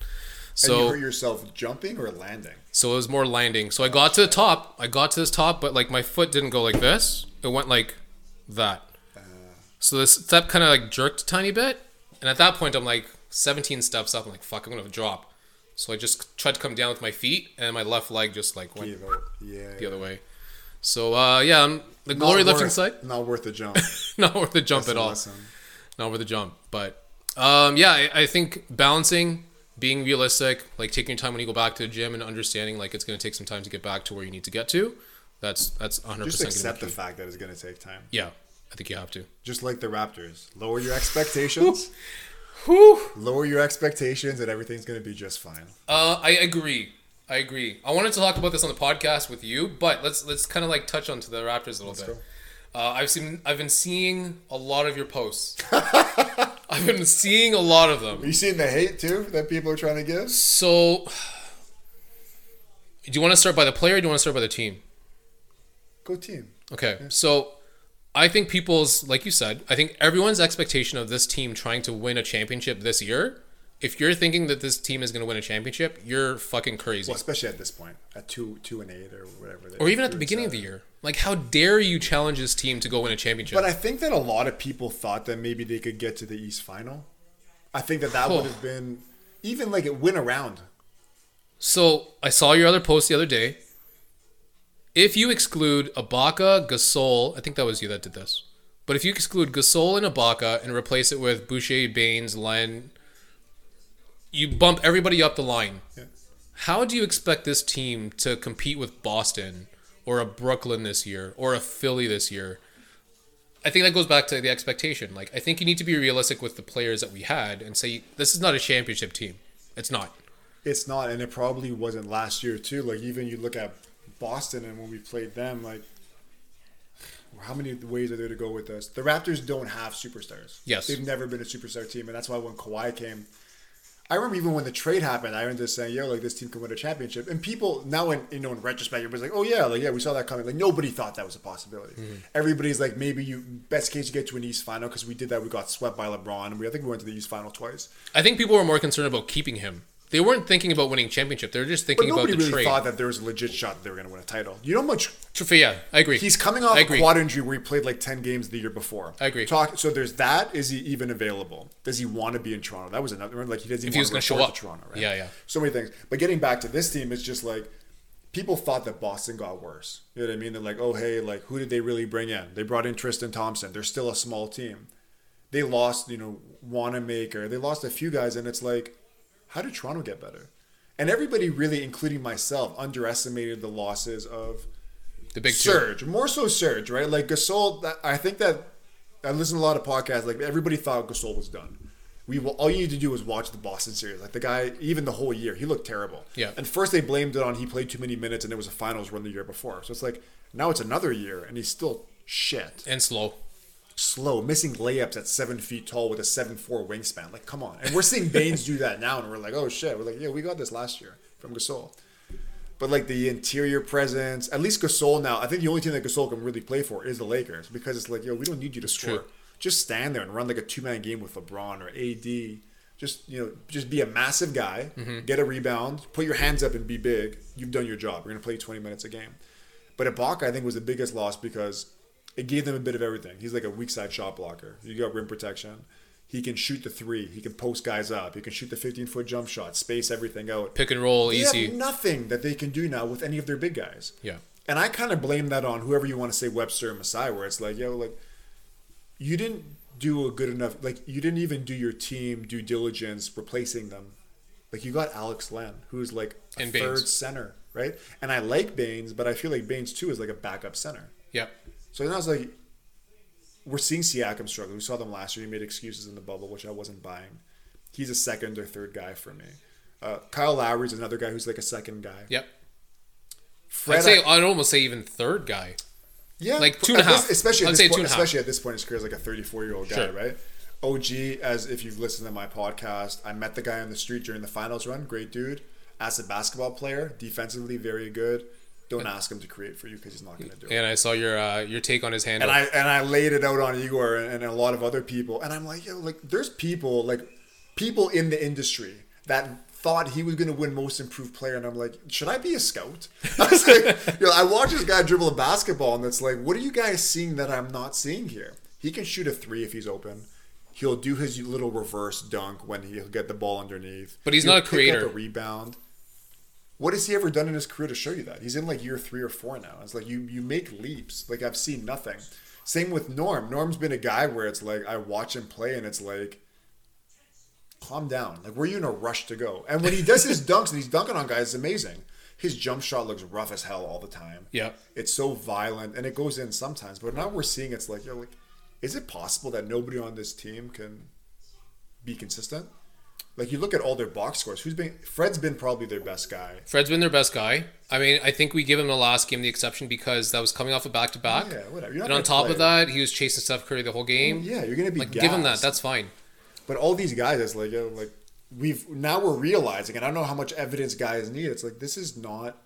It's almost borderline a playoff team. Like, I didn't think they were going to make the playoffs 4 or 5 games into the season. Everybody's like, pump the brakes. You're overreacting. I'm like, show me otherwise. Yeah. What faith do you have in this, guys? Other than the fact that, they have a ring with Kawhi Leonard. But, they've lost. They have no centers. They have no bigs. And they have no center, Boucher, no big, no depth. No depth. Boucher's depth. good. I'll give him that. Like, he's really impressed me. I wasn't his biggest fan 2 years ago.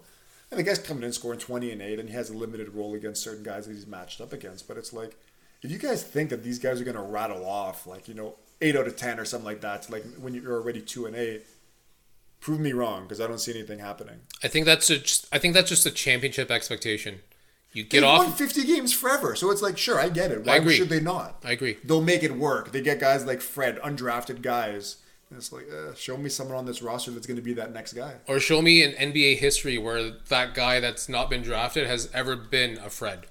Never. It's never ever been a Fred. Or Siakam, right? Where it's like, and Fred and Siakam, like I said, they're both, I don't want to say they're not good basketball players, they are. But as you know from playing ball and I've been watching ball, one player can make a big difference. Yeah. But finding that one guy that can ISO ball and get you a bucket in the play, that's why Kyle and DeMar playoffs never worked. Because we very quickly realized these guys are great regular season, but throw them against the Wizards, who are not even a good team. And it's like these guys shoot 30%.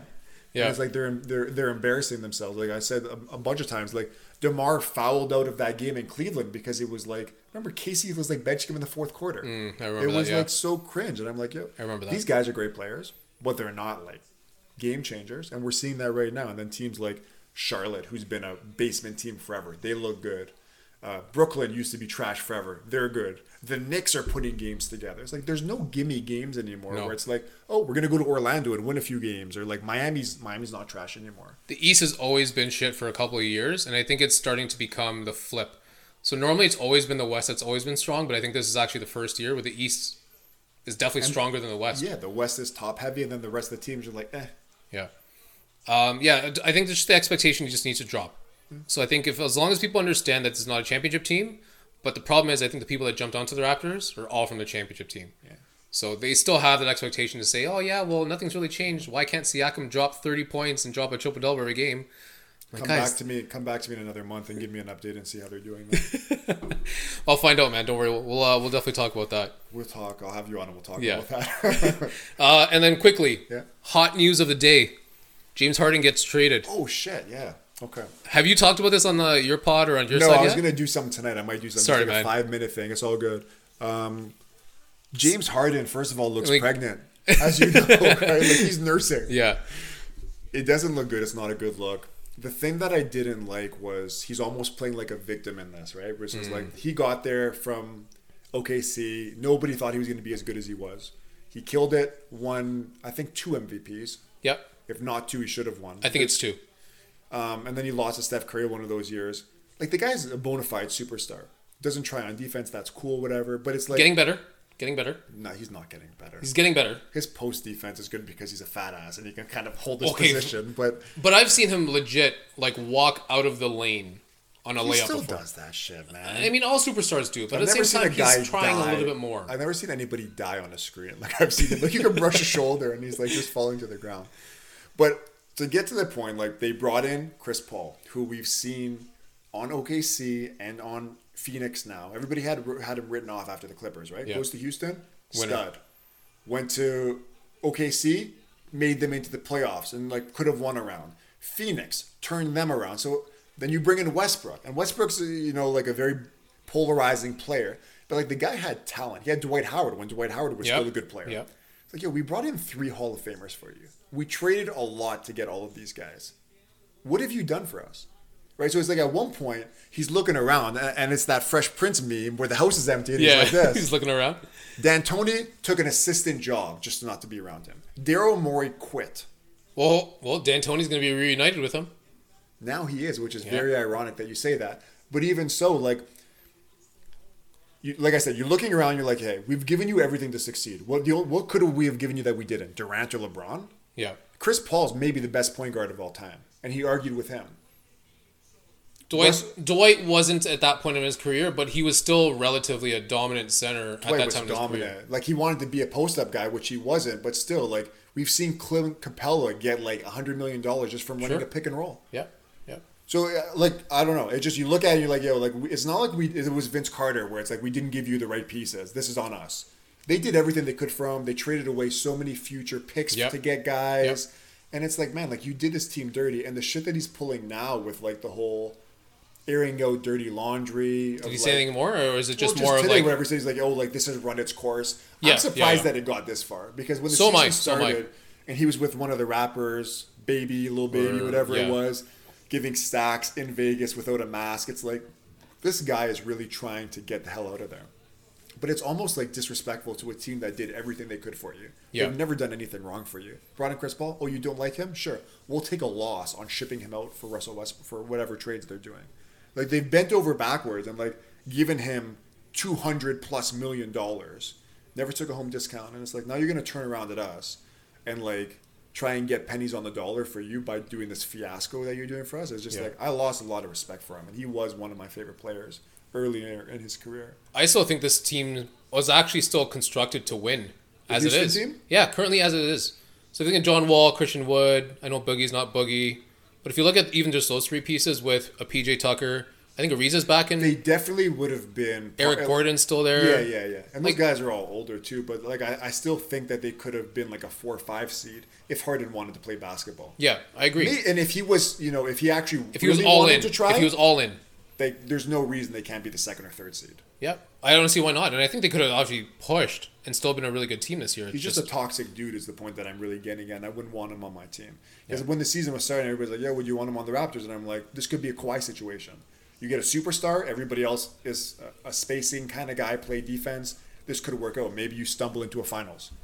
But now it's like, he's traded, but it's almost like, why do I want this guy to mess up our culture? Kawhi didn't even do that stuff. That's true. I mean, he may have done that, but the guys were just so in it together that I think they kind of were. I think the Toronto guys were desperate at that point. I think all the guys that are playing with Harden right now, they're just looking for their piece. Like, they're at that point in their career where they're looking to either win, get paid, or just get out. Something, and he's giving them nothing. Yeah, basically. I gave it to my friends, but one of the craziest things, I don't know if you saw it earlier, was Boogie called out James Harden earlier. Yeah, and I can't stand Boogie, but good for him for saying that. Yeah, and honestly, for Boogie to say that you're in the wrong, you're definitely in the wrong. That's bad. Yeah. You're in the wrong. Yeah. So that was a turning point. We started talking about it in our group, and he was traded like within an hour. Yeah, it's crazy.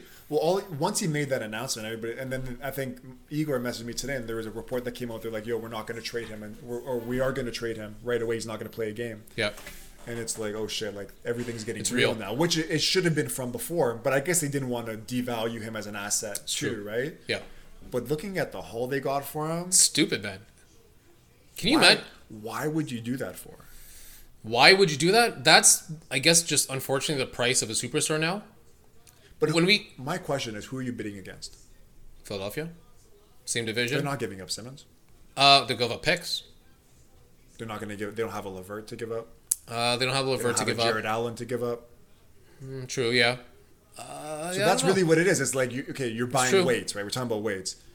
Do I have any other options to buy weights? Yes. Okay, I'm not buying from you. Yeah. Right? So it's like, okay, Houston but like how many? There's a lot of teams, probably including Toronto. Masai, based on character, would never bring him in. So once again, it's like, how many teams does he want to go to, even though he has no say? But yeah, like, he doesn't have a no trade, right? Yeah, no. But Okay. it's like, what team is he going to fit into? What team has the assets to do it? And what team is willing to give up those assets? Okay. And to me, it's really only Brooklyn. And you could throw Philly in there, but if Philly was never going to give up Simmons, why are you, like, it's like, not even just all the picks and all the players, which is insane. Pick swaps. It's like, what? Picks and pick swaps. What? It's both. So hopefully, Jordan Crawford I was signing with earlier is like, yo, this is good for us because like where the Brooklyn might be in the same thing they were when they traded for Paul Pierce, Kevin Garnett. It could be. You get a few good runs. Could be. Kyrie Irving's a guy that I don't have enough time to talk about, and it's like maybe in 2-3 years they're going to be terrible again forever, which they probably will because they'll have no picks, right? It could be. Could be. Could be KG and all over again. KG, Paul Pierce. Could be that whole. Raptors winning a title. I'm down for that. You know what? Anything that gets us back to somewhat normal Yeah. will make me feel a little bit better right now. So even just going to attend a game would be nice. Oh, I know. I'm sure that'd be great for you too, right? Yeah, I'd love that. I kind of want to taper a little bit back. So we went to obviously some of the health, the training, and the exercise that you did yourself, and how you kind of had to evolve that over COVID. So how have you been, if you don't mind me asking, how have you been eating during COVID? Has it been good or? It hasn't been too bad. I'll snack. Like I'm not one to like go through a bag of chips or anything like that, or like kind of chocolate. But with me, sometimes if I'm eating bad, it's just eating too much carbs, right? Like at work, where there's a really good Jamaican spot where I am, so I'm getting a lot of like jerk chicken with rice and all that kind of stuff. What location, by the way? Intersection is Broadview and Danforth. Okay. It's called like Caribbean Dutch spot, I believe it's called. Okay. Really good spot if you're in the area, check it out. But even that kind of stuff, right? Like the chicken and the rice and a lot of good Greek food by Danforth. But at home, cooking pretty good, not eating bad. Like my weight has been pretty steady. I'm not eating bad. And like I said, I'm working out enough and running enough to kind of be at a good kind of weight. Yeah. And like I said, you're looking significantly leaner than I've seen you in other pictures before, so that's a good thing, man. It's been a while since we've seen each other too, but yeah. But I think it's also just being at home. Like you don't have that accessibility to go get fast food all the time. I know you're working every day. I'm still working more or less every day. Yeah. It's still easy to go through a drive-thru and pull up some shit food. It's still easy to hit a McDonald's drive-thru or whatever it is, right? But like it's just making those decisions where it's like, okay, like we're not kids anymore where our metabolism's fast. Stop eating this shit. At the same time, you're also not working out as significantly heavy as you used to be, so you're just not going to put on as many calories. Yeah. So when you were in that big stage before, like trying to grow on strength and trying to get size, be stronger, get bigger, did your nutrition kind of change? Were you like tracking your macros? Like what were you doing food-wise? I've never been one to track anything, but I did eat a lot. Like I would be up earlier. I'd probably have like 5 meals, I'd say. Like 3 big ones, obviously, but then like I used to pack lunches, I guess, meal at prep? that point too. Not necessarily meal prep, but I guess like just like that day I'd bring something. I'd have more so like snacks, and then also like let's say a chicken and rice was always a big thing because it's very simple and easy. Yeah. Spinach salads, cereal in the morning. So it was never like not the worst cereal, but like kind of like shredded wheats kind of stuff. Yep. So I was just eating a lot more food because I knew I wanted to get bigger. Never like I said, like a fast food guy, but just eating a lot more calories because you're burning and you want to gain size too. Of course. Protein, tuna. Like I used to eat so much tuna before. After work, I'd have like a tuna, and then like a protein shake. It was like my go-to. Nice. Yeah. Did you follow like grams of protein per body pound? Did you were there any like rules that you followed? I remember trying to, but it was very hard to like track things. Like I used to remember like a can of protein, if you look at it, is almost like 30 or 35 or something like that. Yeah, right. Yeah. You have like a protein shake, you're like shit. Like I'm already almost at like 40 or 80. And Two a day? 2 a day? 2 shakes a day? I never did 2 shakes a day. Okay. Because there's also that thing too that people would say, oh, your body's not really absorbing as much as you're always giving it, especially if you're having shakes. So I would try and have more of the chicken, the tuna, the fish. Okay. To get my protein. More of the actual protein itself. Yeah, Okay. and kind of space it out so that your body wasn't just like dumping it on your system to like break it down at once. I try and space out the meals.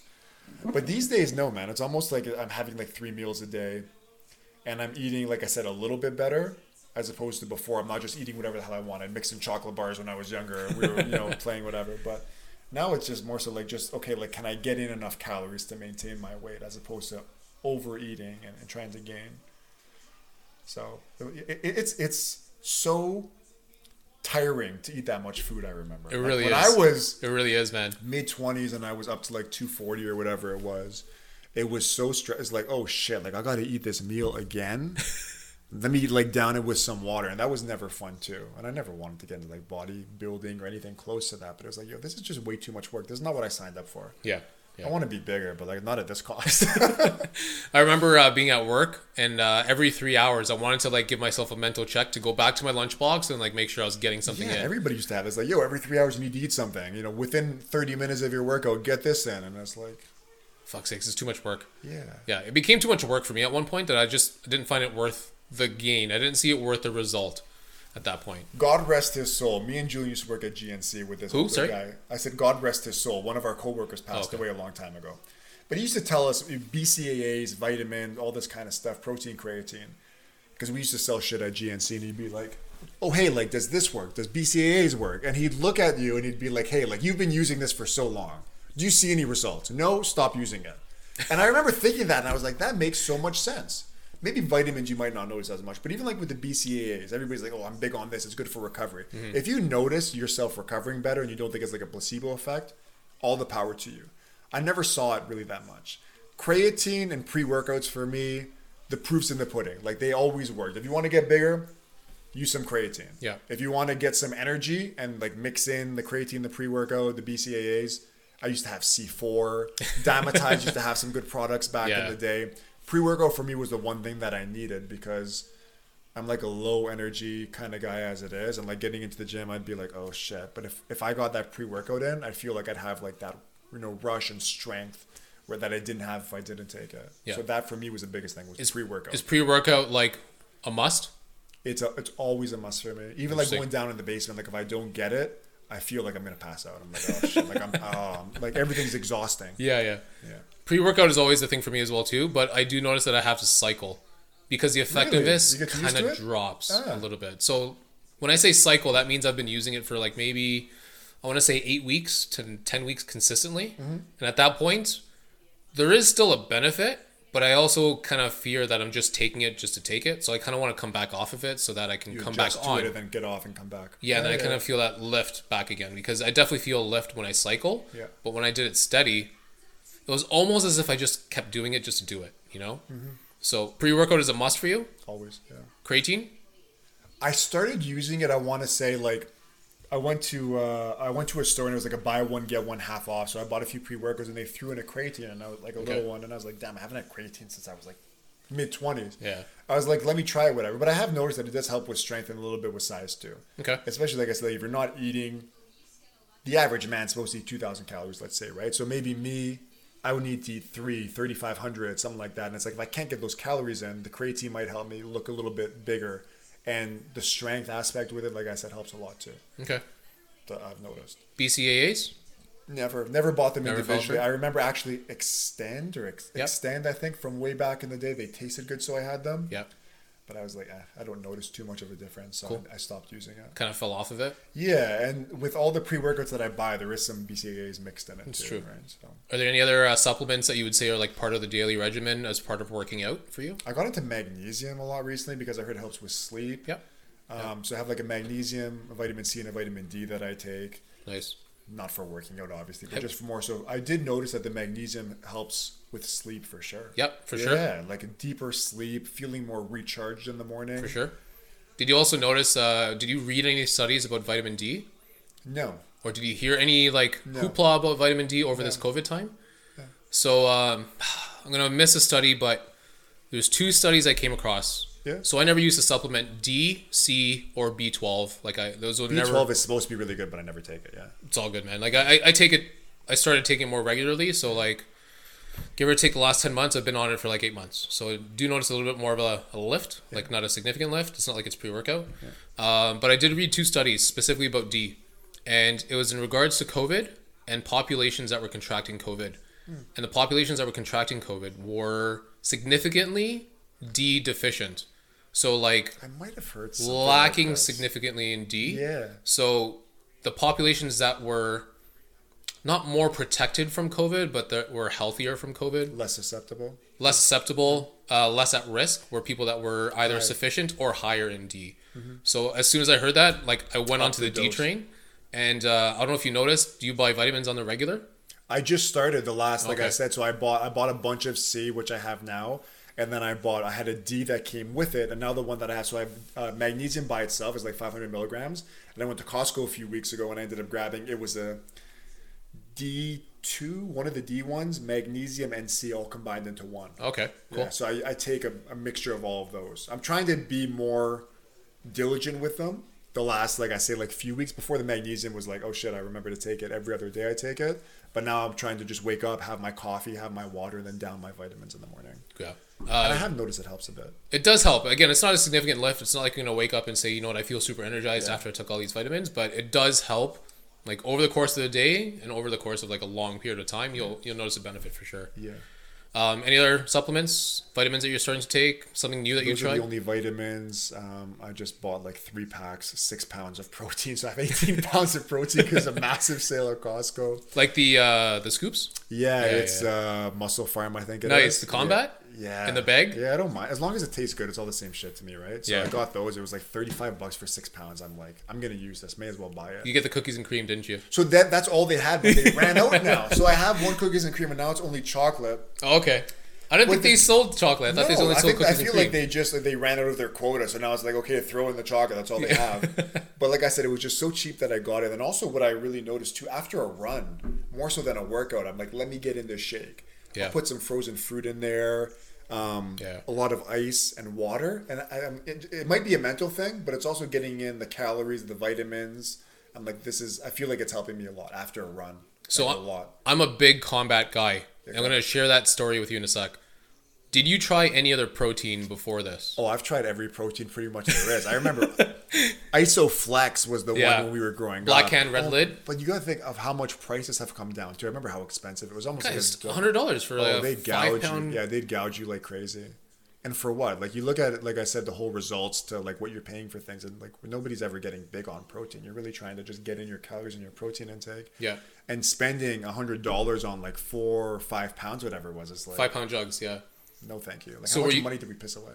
Were you still doing Isoflex, or like what was? No, so then it got to the point where like I go to like when we first started, like long time ago, whenever we were like young enough to 18, 19, 20. I don't know if you remember. Protein tasted disgusting. Yeah, it was shit. Like bad. It was almost like chalk. You wanted to like puke out after.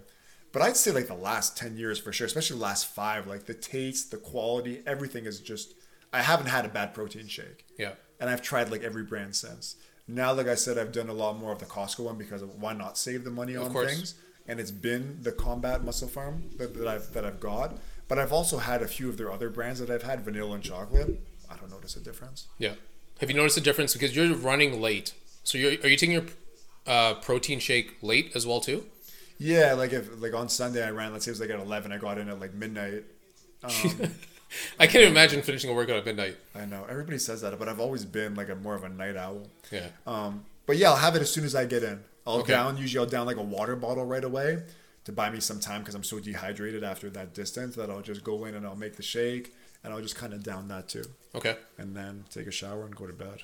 Massive fan of Combat. And the number one reason is it has casein in there. Do you know the difference of slow releasing, right? Yeah. Massive. Hey. Dude, it's really good for you overnight, man. Yeah. It's really good for you. Yeah. So when I was in my my fit stage at that point, I did notice that way earlier in the day was always a little bit better for me. I've cut now way completely, but I did notice that the casein later in the day, later at night, was fucking money. The slower releasing one, yeah. Yeah, and it's money at night, dude. It's money at night. Yeah. Do you notice any differences in the morning when you wake up? No. Soreness, any stiffness? More so like I said at the beginning when I started, but ever since I've done it more consistently and worked out and like I said, like eating better. Like everything's been a little bit, the recovery has been pretty good. Okay, cool. I'm always on the fence with like recommending a lot of supplements to some of the people that I know, but there are some definitely that I'm a diehard for, and that I just have to like say you definitely got to try this. Yeah. Is there something that you live and die by, supplement wise or vitamins wise, that you'd rather suggest to like some of the listeners? Vitamins, no. Like for the pre-workouts, I used to use C4 a lot because I was also like, I love the small serving size with it, and it was really good. And then what I would do is when I would go to the States around Christmas time with the family, I'd load up on pre-workouts because they're a little bit stronger and stuff, right? And then that would last me until like my birthday in March. I'd be like, oh shit, now I need to go find something else. Now the one that I have right now, I don't recall the name. The C4 as well? No, I don't have C4 anymore because C4, like, I don't know. I feel like it's not as potent as it was, or maybe I'm just there's different levels to it now, I find. There's one that like they'll sell like Winners, which is like the light version. I don't get that. And then there's one that's at like a Walmart. It's like C4 Sport, but it's definitely not that's the same kind of thing, right? Yeah. Whereas the GNC back, they'd have it like locked up, like it was like some kind of gold. Those are the ones I used to take, like the 60 servings one. But I'll have to find out what it is, and I'll message you. But I don't remember off the top of my head. I know that it's yellow, and I take it. But that one I've noticed is pretty... Which one? A pre, you said? Pre-workout. Okay, yeah. That one for me has been one of the better ones that I've had. I really feel like also the caffeine level, I don't know how high it is, but for me, that's the one that's worked best for me. Strength, results, alertness, all that kind of shit. Okay. Yeah. A good pre-workout, I guess, right? Yeah. I think pre-workout is something that people need to like start looking into for themselves. Yeah. Because again, it's sometimes hard to just get motivated to like walk into your basement and get a workout in. Or like you said, just get ready, get started, and get going. The thing that I notice with pre-workouts, similar to coffee, and friends of mine that are like high energy people, like Tosin and my buddy Nick, you might know Nick as well. Fentus? Yeah. So like all these guys that are like high energy people, like they're up here, my level's here. It's always been like that, right? They're naturally just strong, powerful, quick. Whereas me, it's always like, bigger kind of guy, more strength, not as fast twitch. The energetic people taking pre-workout or coffee, they can't even handle it because they get headaches, they can't focus. Whereas me, it's like, yo, give me 2 scoops, I'm good. So it depends on your, I guess, like your makeup too, sure, as opposed to like how much you can tolerate, how much is good for you, and if people can actually like do it and get the results that someone like me or you might get from it, right? It depends. You have to listen to your body like everything else. Like you said, listen to your body, but I also don't believe in the full scoop. So I don't know about you. I'm this guy too. So I have friends that... How many scoops do you have? Oh, I'm like 3/4 of a scoop. I'm never more than a scoop. I never even get to a scoop. Okay. But like you said, I'm down here with you, and then I have friends that are like up here all the time. You're a morning guy, aren't you?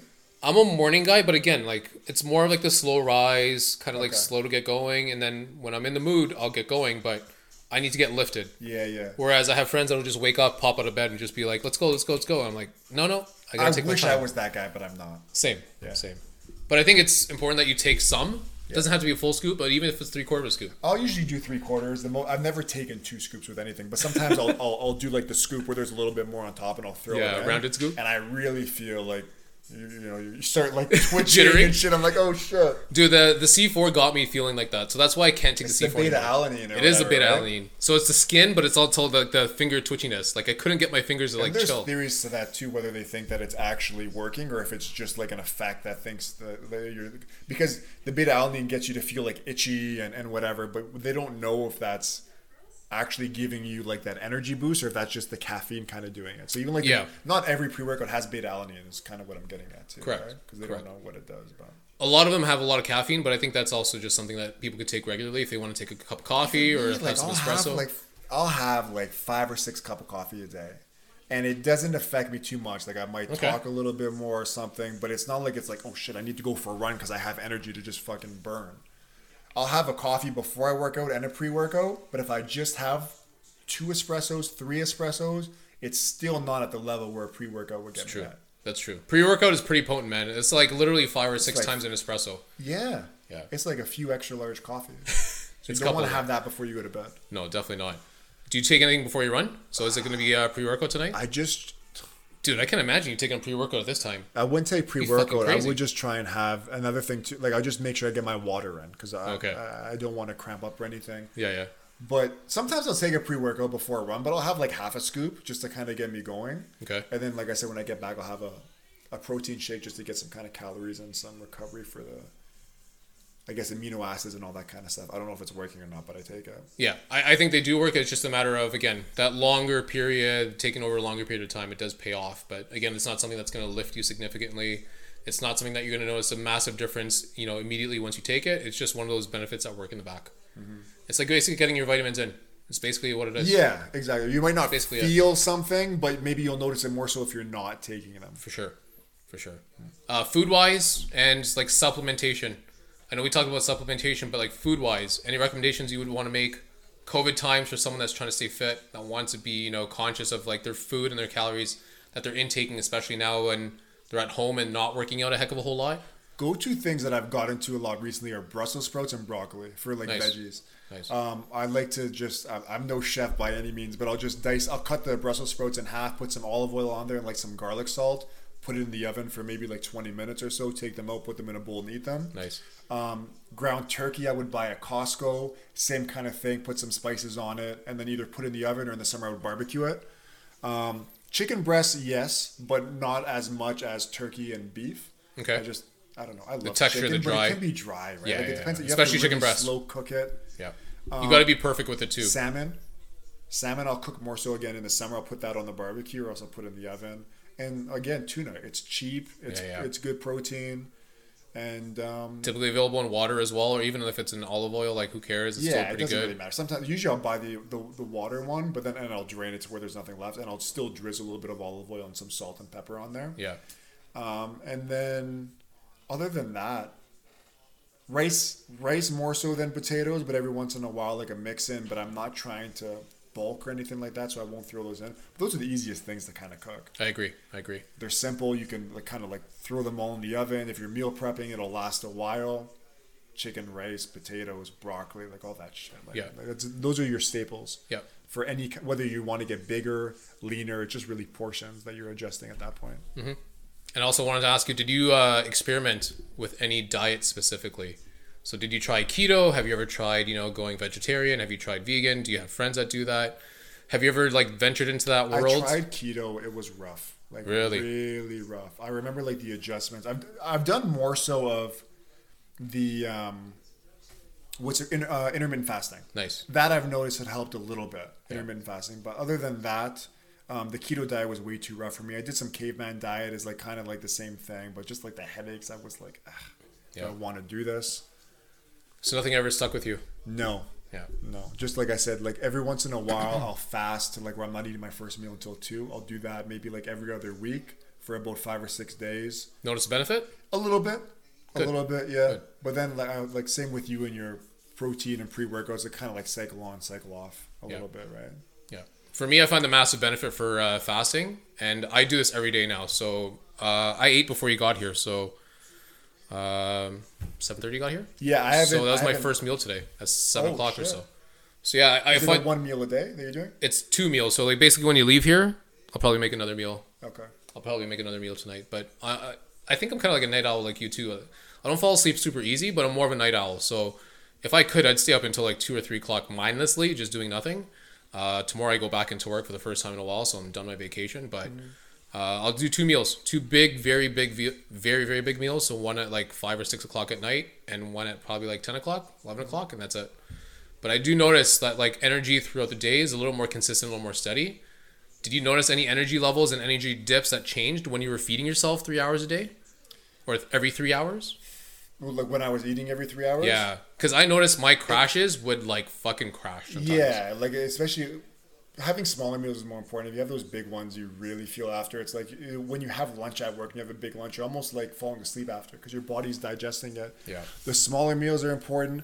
And then at first with either the caveman or the keto diet or any of intermittent fasting, all that stuff, the first week is really rough. And then after your body adjusts to it, it's a lot easier. But getting through that first week or 10 days, whatever, is hell. Yeah. Blood sugar levels low, headaches. It's not fun. Just make sure you get your water in. As long as you're getting your water in throughout the day, then you're good. Water and black coffee, yeah. Well, again, thank you for coming to the podcast, man. This is kind of what we do. This just talking about some of the things that we try to do, like exercising, some of the things that we eat, how we recover, and some supplementation that does work for us. Mm-hmm. And I think it's important for a lot of people during COVID times, especially, that want to stay fit, get exercise, and actually try to do something active, but are just having some troubles doing it. I think if you start somewhere, if you start with a pre-workout, if you start intermittent fasting, if you start taking protein, like if you start somewhere, you're definitely bound to make some steps towards where you want to go. And any progress is good progress. So I agree. Like I said, like with my runs, when I first started, I was like, oh shit, like, like this is going to be rough. And then after a while, you're just like, stick with it, because if you're putting in the work, success will come with whatever you're doing. Yeah. Running, business, podcasting. So just stick with it. The beginning, same as the fasting, is going to be rough, but you'll see the results 1 week, 2 weeks, after a month, and then things get so much easier. Totally. And someone like me is like, like I'm not a runner. I don't look like a runner. It's like a little bit like, listen, man, you look like a runner nowadays. And things are getting easier, and then it's like, oh shit, maybe I'll run 15 kilometers in a few weeks. You know what I mean? Maybe I'll take on a half a marathon. I never want to run a marathon. That's not the goals at all, man. I think you could do it. No. You have to change like a body type to do that kind of stuff, man. I don't think so, because you're doing 10K. You ever see a marathon runner that's like 230, 240 pounds? Yes, I know what the typical body of a marathon runner is. They look like this, basically. I guess microphone. It's not something I'm interested in. You could do like a 5K. Half marathon, maybe. Yeah, you could do half is still 20. Yeah. 20 is something that I want to do. Yeah. And like the pace, like I said, might not be the best, but like 20K would be nice to do. If I'm running 20K, I know that I'm in good shape. I think the point of it, though, is not to get to 5, 10, 15, 20. Yeah. You know that you can run. Mm-hmm. It's just a matter of, over a long period of time, it doesn't have to be like time. You don't have to be the number one person in doing the marathon. I think the point is just getting to the finish line. Exactly. So, good luck, man. Thanks for having me on. Good luck. It was Thanks fun. for being here, dude. I'll see you on mine very soon. Yeah. I end this in a specific way, though. Yep. Have you seen how I ended? No. Okay, well, I'm going to do this. Because I do this camera to end it. Yeah. It's a little bit ghetto, I know, but I wish I had one of those like little hand pumps. So I end the podcast in a very specific way. Yeah. So if you haven't seen it before, are you still going to go for your run today? We'll see. I hope so. We'll see what time it is. I don't even know what time it is right now. So 10:10. Okay. Yeah. Because I usually run at like 11 anyways. Where are you living right now? You still in Aver? Yeah, if you want to run up on me, come up on there. Okay, so if you're going to go for your run a little bit later on today, yeah. This might help you. So when I end podcasts, yeah. I introduce my guests to something that's like near and dear to me. Okay. And it's in a flavor that I think applies to you. Mm-hmm. So I got it behind this computer screen here, or behind this TV screen. So COVID friendly and COVID safe. Mm-hmm. When I took it out of the can or out of the bag, I grabbed this and I got 2. So you can take the second cup. Okay. So we're trying to be COVID friendly here. I know it's, I guess this is kind of like restricted what we're doing, right? Yeah. But, so what I do is I introduce something that I do or drink to my guests. So have you heard of kombucha before? No. No? If you want to take a look at the bottle, I got you some Divine Grape. I don't know if you like grape stuff. You like grape stuff? Yeah. Okay. So go out and get some Divine Grape. So basically kombucha is a fermented drink. Don't be afraid. It's a fermented tea. So basically it's typically black tea that's fermented with a little bit of sugar, and then it basically creates carbonation. So if you think of the benefits of like kimchi or any other fermented foods, it's actually really good for your gut to actually kind of like clear out some of the inconsistencies that you might have inside. Yeah. In addition to that, it basically tastes like a nice carbonated water. You had the ginger ale, diet ginger ale there. It's basically very similar type of drink. Okay. It just comes in different flavors. But the number one thing is it does provide a lot of antioxidants, a lot of good enzymes for your gut. And it's just a nice, good way to get a nice kickstart. There is a little bit of caffeine because it is typically with black tea, and it is fermented with black tea, so there's sometimes some caffeine in there. Mm-hmm. But I figured it wouldn't hurt for your run a little bit later on tonight. Mm-hmm. Thank you. Appreciate that, man. I'm gonna actually have this after the run. No, have this. I'm gonna serve it to you right now, man. Okay. So have some of this kombucha. Don't be afraid of this. So I always kind of flip the bottle up top, and sometimes there's always a lot of sediment that's at the bottom. Yeah. But that's the good stuff, man. So I hope you like this, man. I hope you like this. I probably will. So I've been kind of dealing with a lot of inflammation and kind of like some gut things that are happening for me specifically. Okay. So I kind of looked for something to give my stomach a break and just give it like some break of. I used to do the 3 hours, have a sandwich every 3 hours. Mm-hmm. Like that was my thing. But I always felt like I was just a truck. Like I was just like kind of plowing food into my mouth. So I needed a way to find a break for my stomach to stop digesting food. Like literally take a break. So that's kind of where I started with intermittent fasting. Mm-hmm. And I needed something to help me kind of just get a nice little lift throughout the day. And I found that kombucha did that for me. So how long have you been drinking it for? Probably like, I don't do this every day. I'll do it like every 2, 3, maybe 4 days. Okay. But I've been drinking kombucha for like 7 years or so. Oh. Maybe 8 years or now. And I didn't even know it existed. I want to say I've heard of the name before, but I've definitely never paid attention to it. You'll definitely see it at a lot of stores. Your common grocery stores will definitely have it. Who else has it? Like if you walk into a Nature's Emporium, they definitely got it. Everywhere has these. Yeah, it looks like it's all fizzy. Everywhere has these, man. Easy to find. A little bit of caffeine, good kick, good for your stomach. So I hope you enjoy it, man. This is near and dear to me. Cheers. Cheers. Let me know what you think. It's good. It tastes like carbonated grape juice. Basically. Yeah. So depending on the brand that you get, some of them can be like really spicy. So if you find any that it's like the clear bottle, Yeah. they're typically more mild. Whereas if you find some that are like in a dark brown bottle, they look like they're like in medicine. Okay. Basically, those ones are the severely fermented ones because they actually protect the enzymes. Because like technically, if there's any sunlight, it can actually take away from it. Yeah. So you'll see some of them that are protected. So hope you enjoy it, man. You'll find it in some of the stores around you. Just good stuff for your stomach, man. Really good stuff for your gut. And I think that's something that like a lot of people just don't think about. Gut health. Probiotics and all that stuff. I've never really Extremely had any important, of it, but man. it is good, yeah. Extremely important. So I hope you enjoy it, man. A little bit of caffeine, a little bit of kick before you run. I'm getting need up. What's the goal? 10? 10K Yeah, tonight? I'll do 10, yeah. Cool. It's like an hour and 10, depending on the speed, but... Dude, for me, if I was doing an hour run, I would never fall asleep. So whenever I played ball at 10:30, we finished, got off the court. Sorry, I think we started at 9:30. We got off the court at 11. Yeah. I would not Wired. fall asleep until 2:30. Easy. Yeah. And that's the thing with me when I first started with the runs and basketball. When I'm out of shape, when I'm done is when I'm like, oh, like I'm so out of shape that I need to go to bed. But now, as I'm getting in better cardio shape, it almost gets you wired. Yeah. Right? So it's the same thing. It's like, oh shit, now I'm watching, like a 10:30 basketball game until finish at like 1:30 in the morning. Yeah, yeah. But yeah. Are you? How late do you stay up to sleep? It used to be like midnight. Now it's getting bad. It's like 1:30 or 2. Oh, you call that bad, man? I used to do pretty bad. I Really? used to do real bad. Like 3 o'clock sometimes. Oh shit. Dude, when we closed for COVID in like March and everyone was closed down, I was going to sleep at like 4 o'clock every morning. Wow. Yeah, that's too late. Especially you got to wake up the next day for work. Well, I didn't have to at that time. Oh, so if you're not having to wake up, then you're good. Yeah, but like for me, if I don't get at least 6.5, 7 hours of sleep, the next day for me is just never Miserable? ending. Yeah, and it's Yeah. just like almost like a headache all day. So what's the number? 6.5, 7-ish, give or take? Ideally 8, but 7 is a good target for me. Yeah, if I can get 7 hours of sleep, it's good. Cool. Do you start work at a normal time, like regular 10, standard? 9 or 10. Okay. Yeah. That's not too bad then. Yeah. Well, I hope you enjoy the podcast, man. Appreciate it, man. I Hope you look enjoy the forward to kombucha. listening to it. Appreciate the juice. Cool. And I'll see you on mine soon. I'll see you, man. I don't know. Thank you, everyone, for listening to this episode of the Manny Project Podcast. Don't forget to download, like, share, and subscribe to the podcast. You can now listen to the Manny Project Podcast now on Spotify, Google Podcasts, and Apple Podcasts. You can also visit our Facebook page and our YouTube channel at The Manny Project. And you can also visit our Instagram page for the latest updates and upcoming guests at the.manny.project. Be safe, everyone.